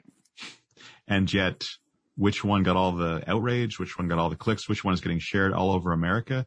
The idea that this one school board is forbidding this book, when in fact, no one's forbidding the book. It's just some public libraries are putting warning labels, or they don't want it in their library and you can get it somewhere else. Like anyone goes to libraries anymore anyway. But everyone goes to school and there's curriculum, but you know as well as I that it doesn't say Shakespeare or not Shakespeare in the curriculum. Right. I get caught up in those things too, where the same thing happened to me today, a headline. And I told Paul about it. I'm like, can you believe this? What this headline said? And I'm finding that a lot too, where I'm just not reading the news outlets anymore because Right. the headlines don't match what is in the article at all. Not even close. Yeah. Twitter runs an outrage, and it makes me mad because they're not counting that people are going to be stupid enough to not see what they're doing. They're counting for people to be on their side enough to let them away with all of these rhetorical tricks and Yes. And that was why I deleted it, because I found myself believing people without question, without like just saying to myself, oh, that's a really good point. And I was like, I don't know who this person is. I don't know that that's a good point without some context. So I'm like, this is ludicrous. Facebook's bad enough. I'll keep the Facebook. I'm too young for Facebook, it turns out, which I'm only 51. And so I'm not old enough to be on Facebook anymore. Like I'm too young for it now, but it's aged out of my demographic. I am so angry about this idea of like, if you just give the information to the group of people, everybody is going to A, be capable of, or B, be willing to execute those instructions properly. If you go and you read research on the gender pay gap or you try to get caught up with the literature, it is an endeavor. It's not going to be 1 week. It's not going to be one, month probably to really get caught up and listen to the smartest people in the world who have thought about it the most do it. So we take each person who's making less or is making more. You're about to tell me that gender is not the only factor at play in how much money they make. Right. It could be race, it could be age, it could be education, it could be talent, it could be geography. I'm probably missing a bunch. Yeah, exactly. But I was so drawn by the idea that there would be a discipline where we study lots and lots of reasons for things to be caused. And I find myself trying to explain the gender pay gap to anybody who has any sort of a feminist view. And it doesn't matter how patiently I try to explain that.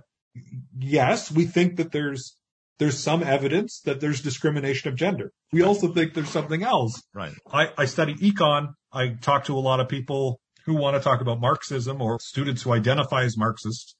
And of course, Marx ultimately believed, and probably anybody listening to your podcast would know a bit about Marx, but Marx thought about the world as divided into classes of socioeconomic power. You have your two classes of people. And I mean, I don't love Marxism as a thought. I'm a pretty unrelenting capitalist. Like there's no doubt about that. But I really have respect for somebody who's actually trying to come up with something to understand the world. Like coming up with a lens is a worthy endeavor. And so I don't have a problem with that. But I think you need to be humble about how much you think it could be or what its shortcomings are. And I think that's, you said about Thomas Sowell, about the left is an appealing ideology. I don't know if he quite said that, but that was sort of your reading of what he was saying. I think he did. Yeah. He said that the left has a more appealing worldview than the right. But it doesn't work. You can't make that utopia happen. And so I think I'd be fair in saying, at least in the last few hundred years, nobody has shaped the left wing quite as much as Marx in terms of a political philosophy. It's appealing to think of yourself as an underdog, for sure, who has a chance to overcome. That's an appealing story. And there's probably some things that he gets right, and that there are power structures that we should think about. But again, boiling it down to one thing, when it was interesting a second ago when you said, beware the man with the one book, you said your first thought was the Bible. My first thought was the Communist Manifesto. And I guess that just speaks to, the circles I swim in. There needs to be more to the picture. I'm in a discipline where we celebrate people numerically and rigorously teasing out the effect of one variable on another, because we're interested in multiple explanations for something. And we want to know, what are the top 4 things causing this? So if you're going to take the gender pay gap, what are the top 4 things that determine wage? And Thomas Sowell would further be annoying and come in and tell us which of the things we're tempted to do might not work, even though we want them to work. So, for example, we see poverty. And everybody's like, we want to fix poverty. So we say, well, how you fix poverty is you give them money. And Thomas Sowell says that has never worked. Right. Yeah. And other people say, what fixes poverty? Communism. And Thomas Sowell says that has never worked. And you can say, well, I can make it work. We'll make it work. And he's saying, I'm not convinced that you can take that one hammer and get all those screw nails screwed in properly with it. Right. Yeah. And it's like, as far as determining your wage goes, education is going to play a huge factor. I work on a introductory economics book. The textbook tries to explain some inequality and some leading factors. We know that education pays off in general, on average. That's not to say there hasn't been somebody who went and got a PhD in literature and ended up working at Starbucks. I'm not saying there's no exceptions, but on average, which is something we should think about. Okay, so education's helping. Marriage is helping, right? We know that married couples are typically doing better than bachelors. We know that having two parents that support you, whether they live together or not, like, especially from a teacher's point of view, I can see that any kid who has two parents batting for them, even if they don't even live in the same town, if there's two parents that are helping, that is enormously beneficial. That's right. Yeah. Yeah. So household structure is really important. And you can keep going. I mean, the geography in the States, that's a big thing. In Canada, that's less of a thing, but not totally irrelevant. I mean, there's better and worse places to live in Canada too. I mean, I've always been so drawn to that. I love the idea that there's multiple reasons.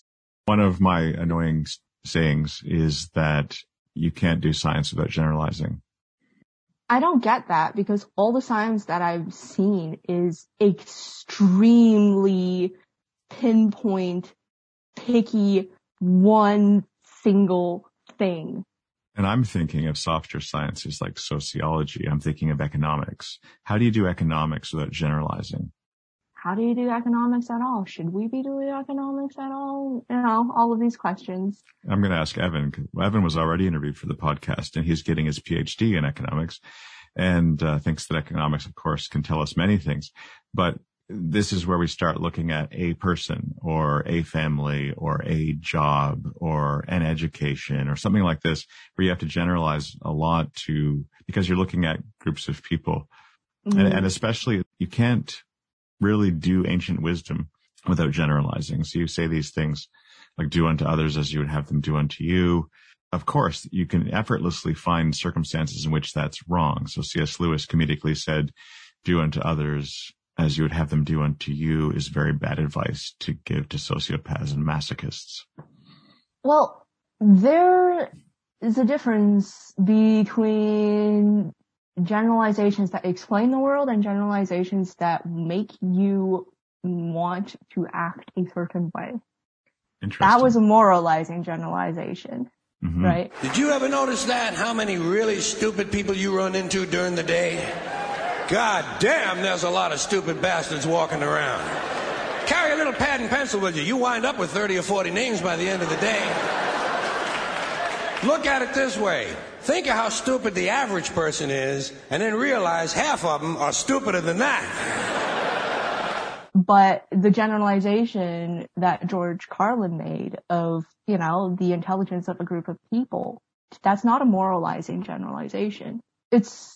Observations are different from generalizations, and they need to be, because generalizations often ignore multiple factors. What's it like not having a Christian president anymore? That must have been a great comfort when Trump was president to have a Christian sitting there. It really was for many people in the church. Amazing Trump. How Trump, that trumped a Trump like Trump. I once was Trump, but now I'm Trump. Was Trump, but now I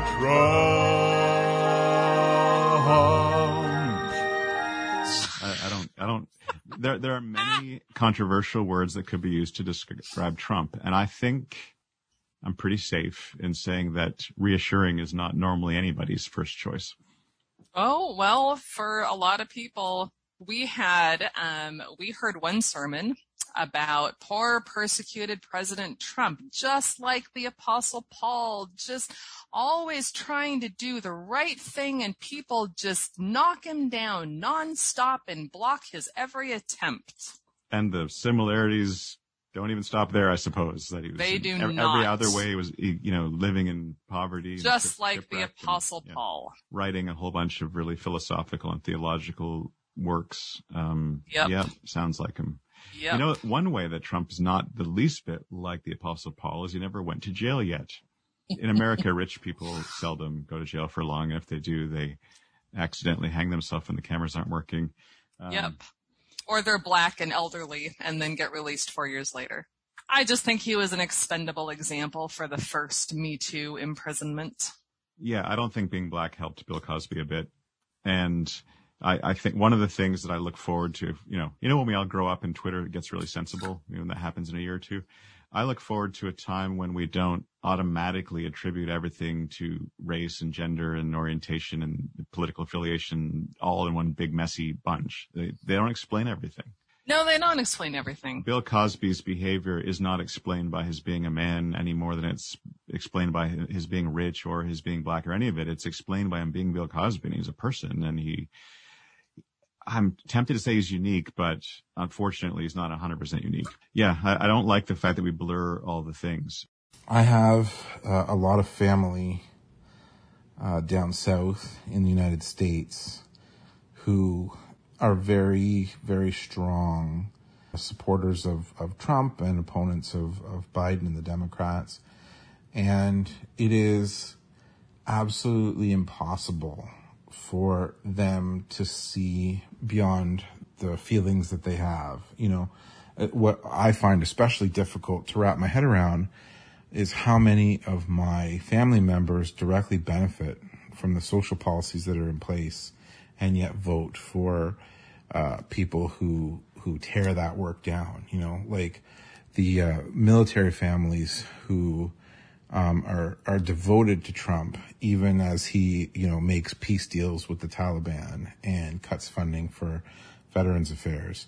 The family members that are receiving government assistance and food stamps programs, even as they talk about how being poor is a personal weakness and people need to just work harder and anybody can be rich and the family members who can't even afford to move out of a community because they're making like $4.80 an hour and can't even save up enough for like a bus ticket, and talk about living in the freest country in the world. Those things are difficult to hear, but I also understand that I can't change that worldview without challenging them as people. And we're just as bad up here in Canada. It's just quieter and different, but we have the same problems. I think everybody's guilty of it to a certain degree. I think that it's gotten worse with the pandemic because people are home and they're bubbled up more than ever ideologically. I like to think that as things open up again and as we return to some sort of normalcy in terms of our interactions with others, that will be lessened a little bit, but time will tell. I don't know. It's tricky. It does seem that the people we used to view as experts are no longer, they're obviously not as trustworthy as we hoped anymore. And it does seem to me that in America, certainly Republicans, Democrats, left, right, they're all doing the same stuff. And it would have been very comfortable to pick a side and say this side behaves better. But especially during the Trump era, I really find that there's no attempt to even hide the bias, no attempt on either side to really do an honest job. It all comes down to like mudslinging, throwing rocks and insulting and laughing at people and character assassination and all of that. So I feel very daunted by the idea that I need to be open to ideas that may not support what I want them to support, but also know that experts are people and they're up to shenanigans too. For this English degree, I had to read some critical thinking essays from the 1700s about democracy and issues that might arise out of the democratic system. And one of the big ones that I'm seeing come true is that in this kind of society, it is very much a mediocrity. In order to get the largest amount of power, be it money, be it political sway, be it the minds and hearts of the public, you need to appeal to the largest population, not necessarily the population that's most versed on the particular subject that we're discussing. No, just the largest population. Mm-hmm. And large populations are generally ignorant.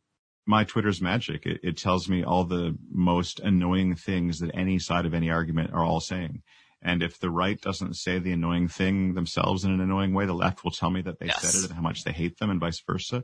Yes. All of that's not good. The not listening to each other, either literally siloing so that you don't hear the other opinions, or misrepresenting and strawmanning the other side so that you don't really listen to them. That is absolutely true. And both of those things I found myself thinking. It's like, I just hate it. I can't. There's no, like, I found myself, I want to argue with people, and there is no point in that. There is no point in trying to address anybody's points on Twitter, because they'll just circle you rhetorically. Like, I never did get into Twitter fights. Like, I knew it was a lost cause. And hate is absolutely the dumb thing. They will literally say, one person will say, well, you're only saying that because you're white, and someone else will say that's because you're middle class, you're in a position of privilege, or that's because you're American, or that's because you're not from New York, so you don't know. They'll say any number of things. Yeah. There's no nuance. No. At least Facebook has a little bit more space for nuance, just because it has more space. Yeah. And you have to use, for the most part, you use your real name, not like Twitter. So. Yeah, the lack of nuance is really what. My only problem with Facebook is that most of the discussion left Facebook, and it became largely ads and like old people showing pictures of their suppers and their grandchildren and their cats. And, that's what Instagram is for. I mean, it's fun to debate, right? I get a thrill from it just like anyone else. But I know that really when you debate someone, you're not doing anything that really benefits them, or you're not going to change their mind. It's more so for the people who are listening, who maybe witness to the debate, that you do it. However, if two people with opposing views can have a conversation where they actually are trying to understand and see things from each other's point of view, I think that that's one of the best things human beings can do. But I've definitely done both. Yeah. I definitely remember being the one who was listening just to, okay, so let me write down that point that they made so that I can go home and debunk it. And I still do a little bit of that, if only because sometimes I've been wrong. And so, I'm not so quick to assume that someone's wrong. Like, even if I may emotionally feel like I'm more right or whatever, I don't just assume that that's the case. Does that make sense? Like, I'm like, like that idea challenges me, or I don't think that that's right. Let me see if there are other people who agree or disagree, or what do they have to say? That attitude right there is what I was writing about, that I was saying was often missing in church groups in particular, and also very close-mindedly political people, that they wouldn't say what you just said. They would suggest that you shouldn't listen, because it might change your mind. Yeah, definitely. I specifically remember one time at a conference, one of the younger men or whatever, I told him that, I had a propensity towards skepticism and doubt. And so he basically said, well, that's kind of like your porn. You shouldn't read or encourage or, entertain any of those doubts. And that was something that I kind of tried to do for a little while, and then I decided that I didn't want to do that anymore, because I just felt like, well, this doesn't make sense. If truth is true, it should stand up to scrutiny. Yeah. Bible says, "Do not fear." Why should I be afraid? If I have the Holy Spirit who can help me discern things, what am I afraid of again? Like, it suddenly didn't make sense to me anymore to do that. Marty Solomon, in his podcast, suggests that virtually every time someone approached Jesus or anybody like that with doubt, it was always respected and met in a respectful way that helped. Like Doubting Thomas is not kicked out. Doubting Thomas is allowed to touch Jesus. Right. And I always felt like, well, okay, wouldn't God meet me where I'm at?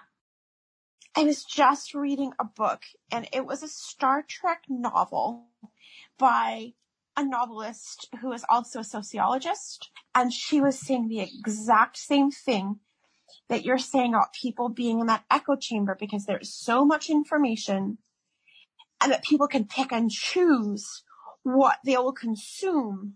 So she was describing another culture that, as you know, what Star Trek does is it takes our current contemporary issues, projects them onto other cultures, and then can comment on them, because it has that distance, and they can make that social commentary.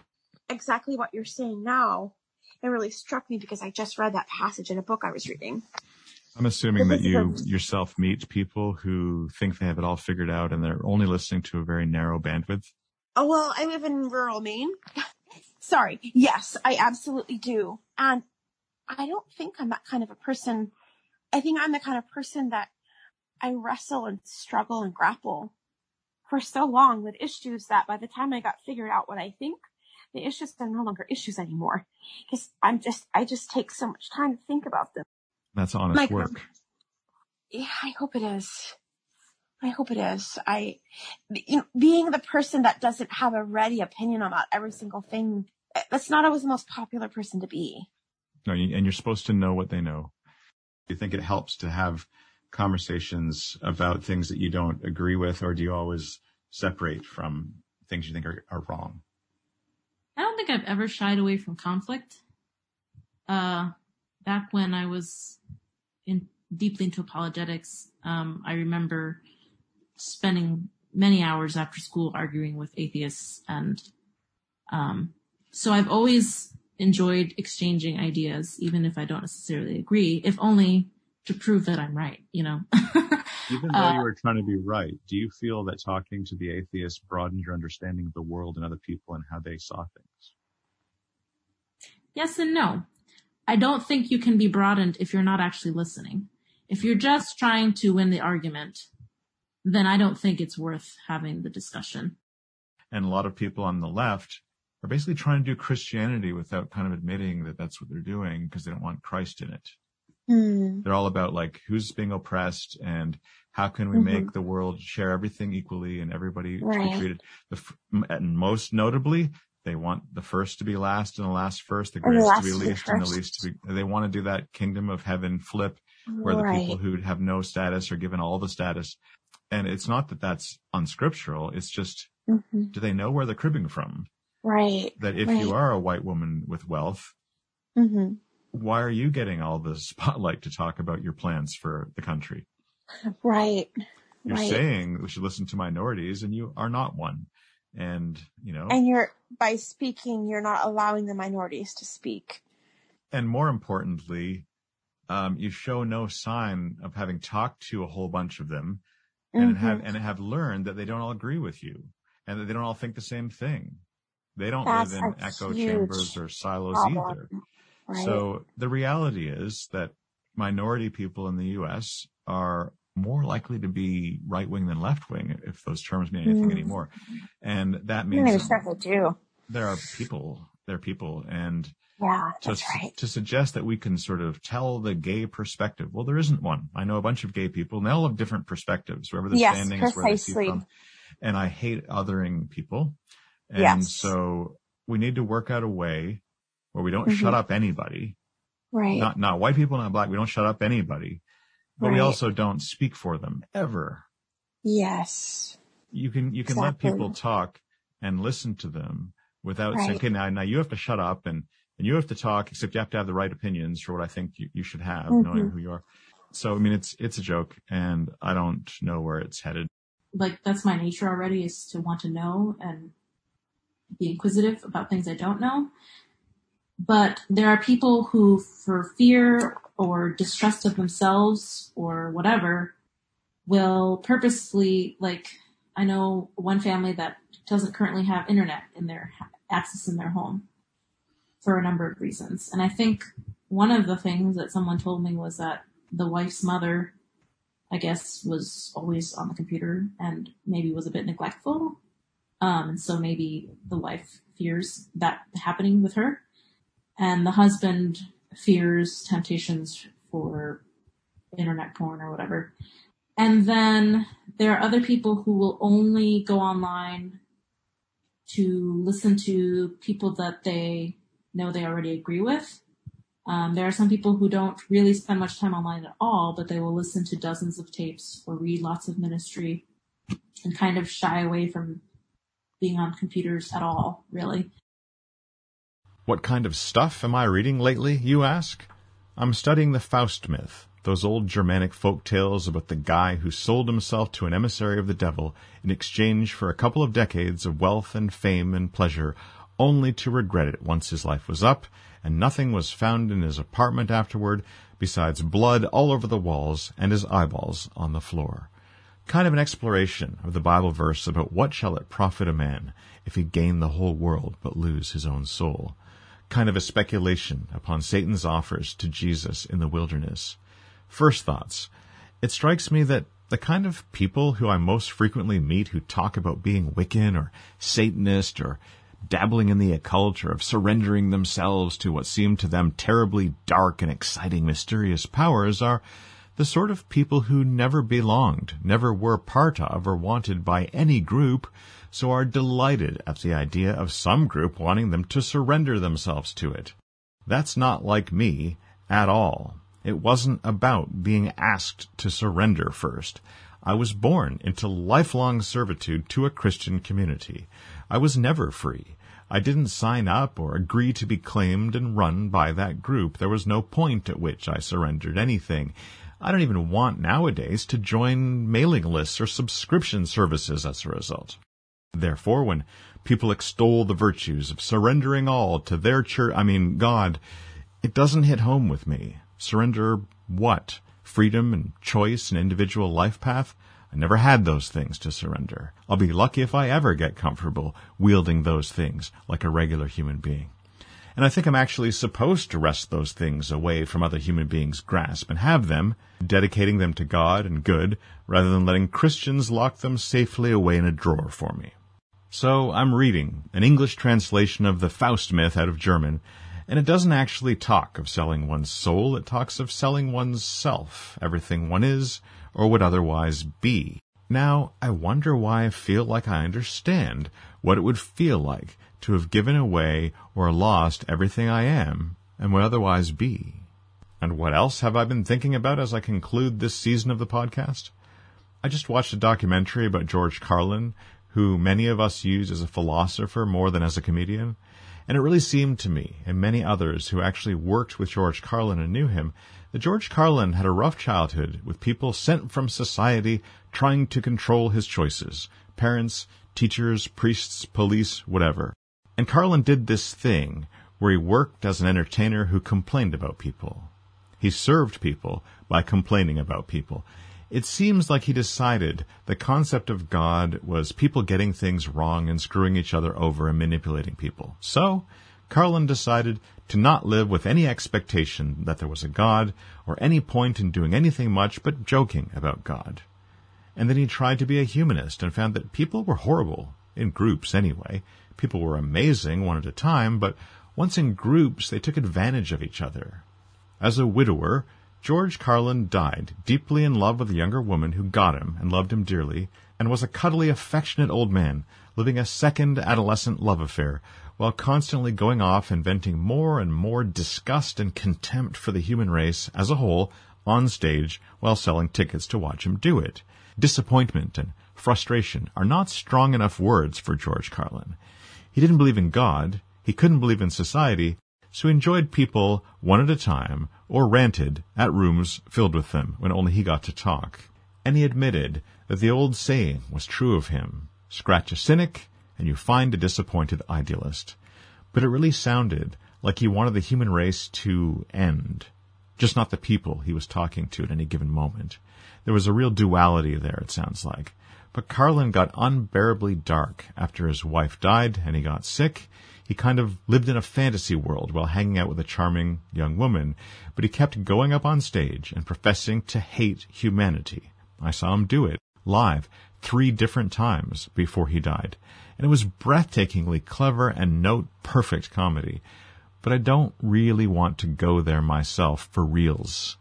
I sat in my seat right there in Nepean, the same city where we had the major church division in my life, with all the malice and backstabbing and contempt for the people the Bible tells us we're one with, people it says are our brothers, and I got kicked out of that group and treated like crap and shunned, and I sat there at that time and I heard George Carlin scathingly lampoon the gospel that these people taught me, the gospel that I grew up hearing. Think about it. Religion has actually convinced people that there's an invisible man living in the sky who watches everything you do every minute of every day. And the invisible man has a special list of 10 things he does not want you to do. And if you do any of these 10 things, he has a special place full of fire and smoke and burning and torture and anguish where he will send you to live and suffer and burn and choke and scream and cry forever and ever till the end of time. But he loves you.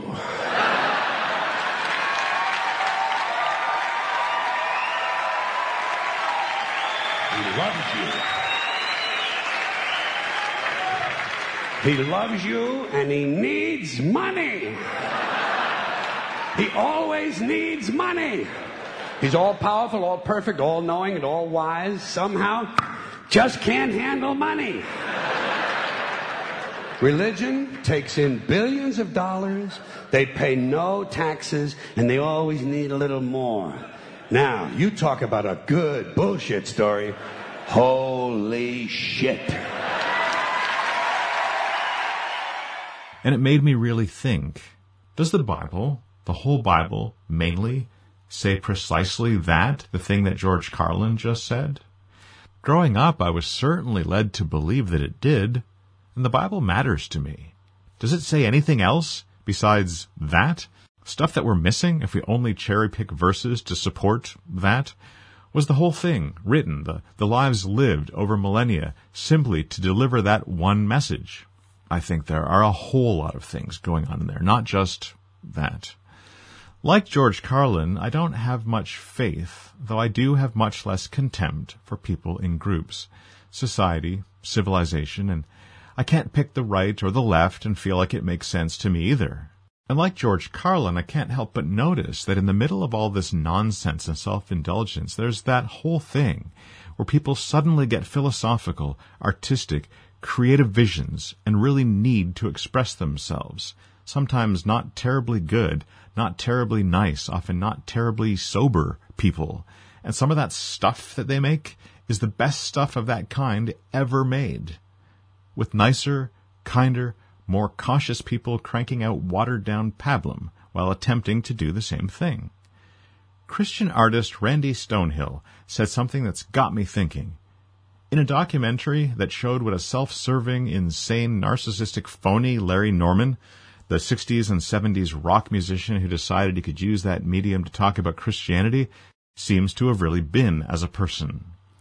Randy Stonehill suggests that God doesn't have to wait until someone has a perfect attitude or life before he uses that person to help others or make art. Even if that person mainly wants attention or money or whatever, God uses whoever he likes, however he likes. He gives talent to whomever he wants to give it to. And a whole lot of lasting, memorable stuff comes out of that using. And the stuff they make is often better than those people are themselves as people.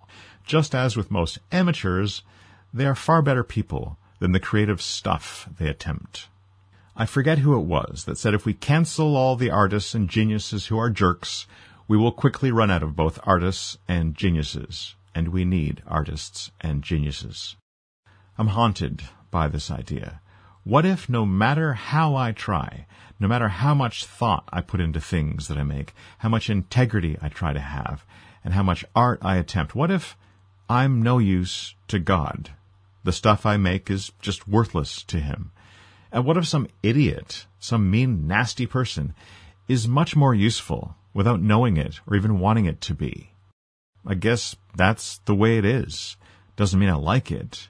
I have always been too much like the prodigal son's elder brother.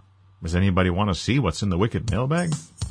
What's in the Wikkid mailbag? A 1, a 2, a 1, 2, 3, 4. Walk into the Wikkid mailbag opening. The Wikkid mailbag. What's in the mailbag today? Let's look in the Wikkid mailbag. In a YouTube comment about the previous episode's discussion about sitting through those endless, boring sermons, a user named 89792131121607920 Math is Cool, who happens to be the son of a prominent Brethren missionary who's still working, says, "There was someone I knew who took the time during a meeting to write ideas down for a computer software program they wanted to write. Those who knew him likely thought he was being diligent, taking notes in meeting, unaware he was in another world. I think many are not suited for 45 or more minutes listening to anything unless you're already very invested or interested in the topic. My parents let me and my siblings take tons of breaks when we were young. Nowadays, I have to walk out of a meeting multiple times if it's 45 minutes or more. Then odds are he probably won't listen to enough minutes of this podcast to notice me using samples of his father's voice. These episodes are way longer than 45 minutes, or maybe he has listened and he's cool with it, and that's why he's commenting. I'll never know." On today's topic, my cousin Dave says, "I think part of being in an echo chamber is their mind automatically dismisses all other opinions or evidence. It's like a mental block, a cognitive dissonance, not really an aware choice at this point. As most of our relatives are raving conspiracy nuts on Facebook, Dave knows I know what he's talking about. So does the government, Dave, and China."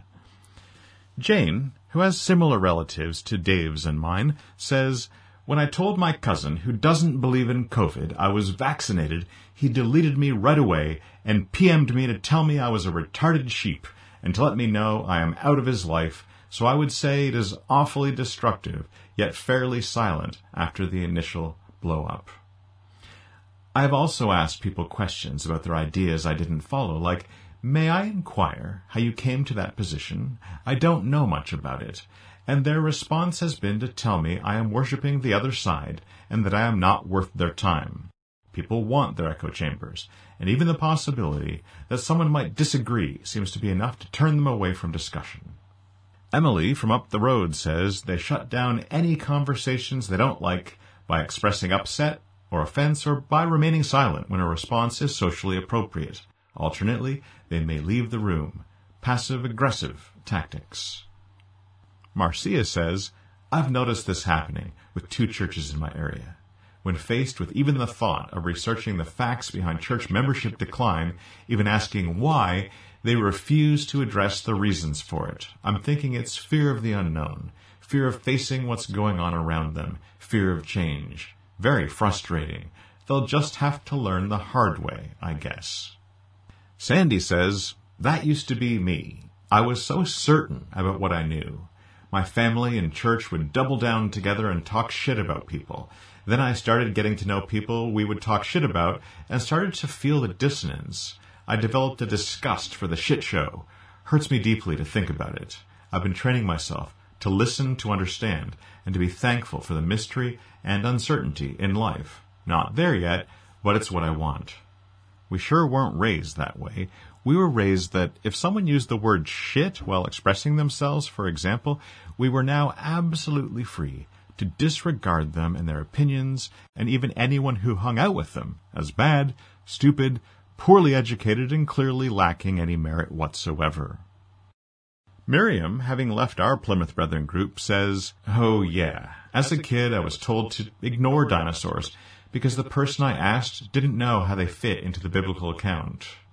If Miriam had gone to youth group in our area, our guys would have bored the jean skirt off her with their explanations of this one. Friend of mine and my former roommate Dave, Chad, says, "When someone demonstrates an unwillingness to provide evidence for opinions or beliefs, coupled with stubbornly ignoring evidence that opposes what they think or believe, then that person is what is known as beyond reasoning. They are most unwelcome in the communion of ideas. Similarly, anyone who tries to control what people believe by bullying or gaslighting has no need to air their ideas near others. Gloria says sarcasm can cut off conversation as effectively and as concisely as just saying shut up. It's quick, it's clever, and it cuts the person to the quick. Thoughts become irrelevant. It's the sting of sarcasm that counts. Troy and my friend Wes says, I give everyone the chance to support their claims with evidence. If they cannot, or flat out refuse, then it's an easy way to make my own life simpler.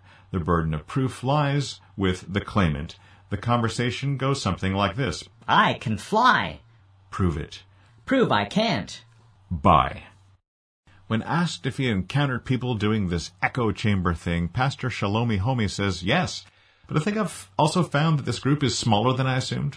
They're out there, but most people have opened a window in their chamber and have walked over occasionally to hear some things. Most of them even consider the things that they have heard a bit. Some even spend time at the window. But ultimately, most of them also stay in their chambers. I'm seriously considering doing a 4th season of the Wikkid podcast. What I'd like to do is get you all to toss in ideas to help inspire and guide my efforts in making it. Connection and collaboration are good, you know. You can, as always, email me at wickedperson@gmail.com. You can message me on Facebook, Twitter, or Instagram. And I'm also thinking of doing group Zoom chats called Wikkid Workshops to talk about this. I'm certainly not out of interviewees, as I haven't yet even found room for everyone who contributed to books I've written. I'm not out of songs either, but I'm out of planned albums the songs would specifically go on with annoying sound effects, so I need to think about how all of this will go. In high school, I had no one tribe or community or group that I was part of, so what I did was take a bit of social time from column A, a bit from column B, and a bit from column Z. That's hard, but it will get you through the month. I do band with band kids and hang out with them some of the time, and hang out with computer programming kids other times, and people who were talking about books they were reading other times, and so on. I didn't always sit with the same people at lunchtime in the cafeteria. Outside of school, I hung out with my younger cousin some of the time, and Curry some of the time, and of course, I had to hang out with church people much of the time. All this without being on any one team or really being with any one group for the majority of the time, just kind of guesting from time to time in little groups here and there. Next, in the chapter of George, George managed to sell his house and get a smaller but in many ways cooler place to stay while he gets his life back together. After I had spent the week hanging out during the school day with teenagers the whole time, occasionally chatting with other burned-out teachers, burned out in the sense of being exhausted by COVID sanctions and waiting fairly desperately for summer to wash over us and maybe not wanting to talk about school at all, Friday, George invited me to his housewarming. Well, I was tired, incredibly tired, and I'm socially hesitant, and I expected to not fit in and didn't know what I was going to do. Tried to think of how I might say that I didn't feel like it. Well, George wanted me to come, and so I drove deep into the woods on some dirt roads that are every bit as potholed, rutted, and mostly washed away in recent rainstorms as my driveway, with fallen trees here and there, and I went over to George's new place. In a way, it was my worst nightmare, being packed in shoulder to shoulder with a very small room of complete strangers, many of whom intended to get a bit f***ed up, and most of whom are amazing instrumentalists. I barely played guitar before I sustained nerve damage to my fretting hand a few years back due to MS, so I didn't feel terribly confident about picking a guitar up again. This podcast has mainly been a reason to make me pick up guitars.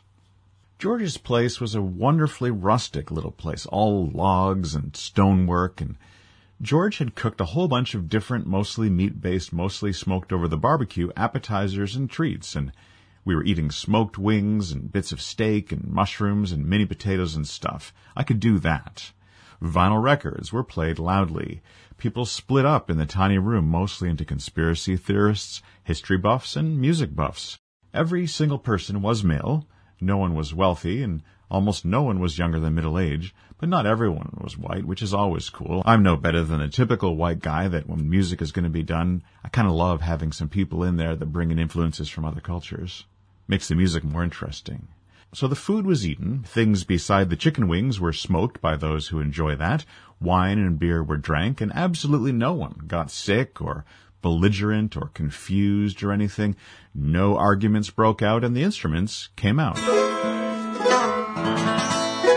Harmonicas, mandolins, banjos, dobros, and guitars.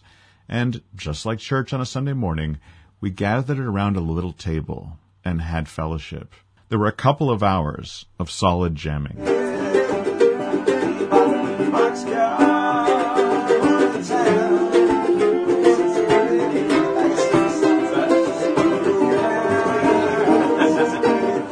A bunch of different people sang songs, and almost everyone who had ever played an instrument played along with it all the whole time. Sometimes I just tapped along on one of George's guitars if I didn't feel like learning the chord progression to songs with which I was very unfamiliar, and often I just sang along with other people, all of us occasionally swatting a mosquito while we played. One of the neighbors wandered over to sing Alan Doyle of Great Big Sea's Old Black Rum, though no one there was drinking hard liquor. It wasn't that kind of a gathering. And you know, this isn't a close circle of my dearest friends now, with us all being on the same page in a whole bunch of ways, but we connected. Hours of playing music and feeling it together. I was not like Ed singing, "We are the church, we need your love in us." And yet, I think the feeling was kind of similar to what Ed experiences on Sunday morning and puts on his social media. Remember, I was raised that even going into a room like George's kitchen/living room with wine, beer, and government-issue cannabis being sung and laughed into the air by whoever likes that kind of thing was going to corrupt me, would addict me, would ruin my reputation, would ruin my life, would interfere with my reachings after God. And I was thoroughly trained to feel deeply and unthinkingly a mixture of judgmentalism and discomfort in the doing of something like that, and in being with anyone who'd even agree to be in the room with a group of that kind.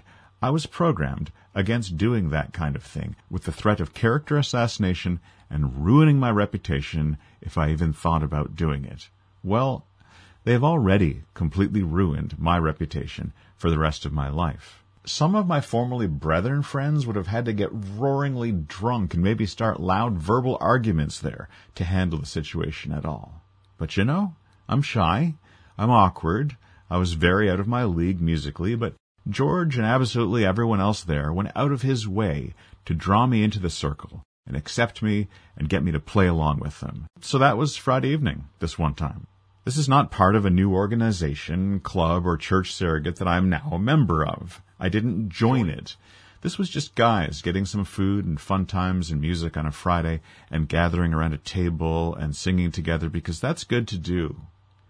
People who've read Faust would probably say that the life, the mutual affection, the warmth, the food, the fun, the music, the talent, the connecting was of Satan, coming from the devil and hell, was what one sells one's soul to briefly enjoy before eternal damnation, was the kind of thing the prodigal son did while far from his father's house. But you know, I think God put trees all over the place around here, and swans and deer and rabbits and rivers and lakes and things, and I like to be around them and enjoy them. I like to see what he did. And I think he put people like George, and he put musical talent and stuff like that all over the place too. In Sunday school in the 1970s, my dad, who taught young kids about sin and disobedience and God's reassuringly swift, inevitable, and merciless, wrathful judgment of same, disapproved strongly of Claudia Coleman teaching kids thank you, God, for peanut butter and having them color sheets of paper in praise of that foodstuff as the centerpiece of their connecting with God on a Sunday. Well, yesterday, that Friday, all I could think was, thank you, God, for George and people like George. Thank you, God, for chicken wings, little roast potatoes, and extended music jams in the woods. At the end of the prodigal son story, the father character and his elder son have words. The elder brother isn't included in the party the father is putting on to enjoy his returned younger son. I don't know if no one wanted the elder son there, or if he didn't know it was happening, or he didn't want to go, or if they knew he'd not want to be there and wouldn't know how to deal with a party or a celebration like that. I don't know. It doesn't tell us. Having a great time with people who aren't perfect was part of the deal, and people who hadn't always been obedient and abstinent from fun times. But I feel lucky every time I find that for some reason I'm no longer acting even slightly like the prodigal's elder brother. It would be nice and simple to think that the real risk for any of us is overindulgence in fun times. But I know where my real weaknesses lie, the ones I was born with and the ones that were installed in me along with the rest of my faith module as I learned to talk. Shame, judgment, and feeling too good to do things that are exactly what would make me feel more human, that are exactly what would allow me to connect to other human beings in exactly the way that Jesus did. And then after the Friday night, today, the next day, having had a little time of what Christians refer to as fellowship last night in my week, hanging out with fellows, people who are in some way your peers, I saw an electric piano getting sold unreasonably cheaply on Facebook, so I drove over and picked it up today. It turned out I was buying it from the music teacher in the Catholic high school in the town where I teach, in what used to be the Protestant high school and is now, of course, the non-Catholic high school. And I met a married man, my age, immaculate, clean-cut, works out, great clothes, clearly vacuumed, washed, and waxed recent model vehicles, having bought, renovated, and just now sold his first perfect little recently built suburban house and purchased another, better house to retire to next year, at my age. And I felt pretty intimidated, like I haven't really accomplished much. But in another very different way from last night, as we hefted this big music thing off the steps and into the trunk of my car, which looked awfully clean after it rained this morning and then looked awfully dirty after I drove it down a dirt road to go into town to get this piano, me with dusty old flannel shirt and jeans, having bought and not renovated my first house and not married anyone and being some years away from retirement yet, as the two of us talked about our school boards and COVID sanctions and how nuts it's been, I was once again having fellowship. Talking to a guy, connecting with someone who was, in many less superficial ways, a lot like me. It turned out he'd played in a small band with Evan. Where I live, it's a very small world, and I like it that way most of the time. I think I'd be a lot less and feel a lot more alone living in the city. So today, the day after I got the piano, as Twitter carried on its daily firestorm conflict between the left on the one hand and the slightly left of center on the other, I tried to record this, my final song of this season of the podcast. The idea, as always, was that it would be terribly simple, just voice and guitar, but that didn't happen. You see, I'd gone ahead and played George's drums on it fairly badly back when he'd left them over at my place.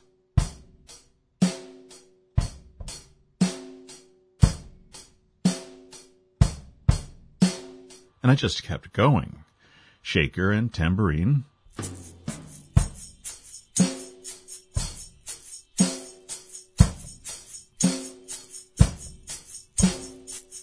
Bass guitar.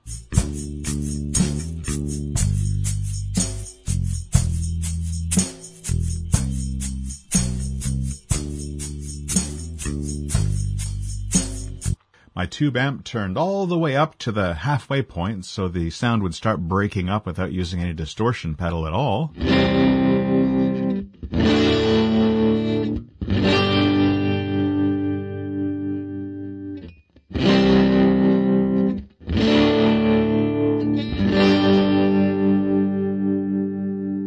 Bit of harmonica.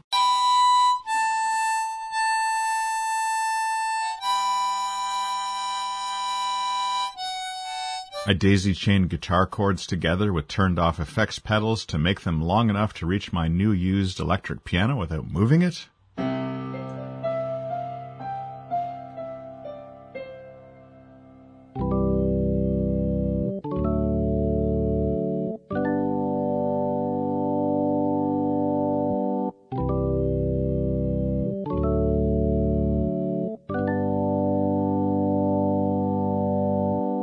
While I was getting the electric piano set up to record it, I rested a heavy book on the black keys so it would continue making an organ sound while I tinkered at the other end and got my levels. And it sounded oddly like U2 or Pink Floyd starting a song.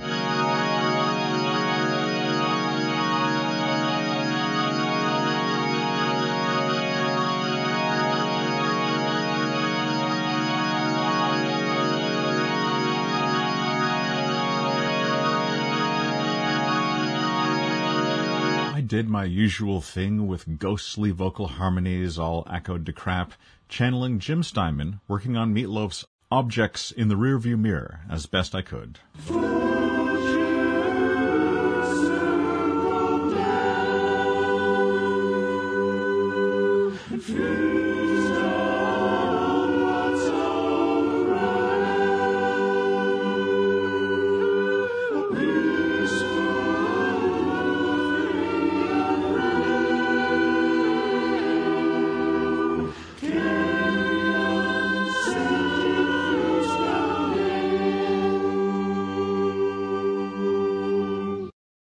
And did my best to make it end the way the album had begun.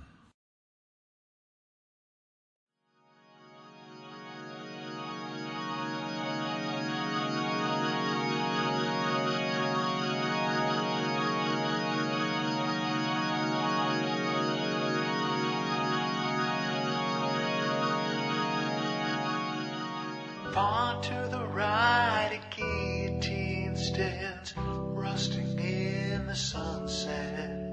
For once and all, stop wisdom's queen saying things they hadn't heard yet. A hostage of hypocrisy, a platform to despise on, and hate words hurled out to the world under the gray horizon. Vultures circle the ground and marvel at what they found. A feast to keep them fed. There's no shortage of the dead. Off to the left, in the squat foothills, a fortress built by children.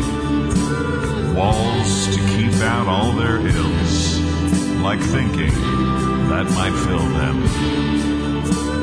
Freedom bought by selling thought. Forlorn old mother cries on her weary way at end of day, banished to the gray horizon. The vultures circle down and feast on what's all around. Oh, peaceful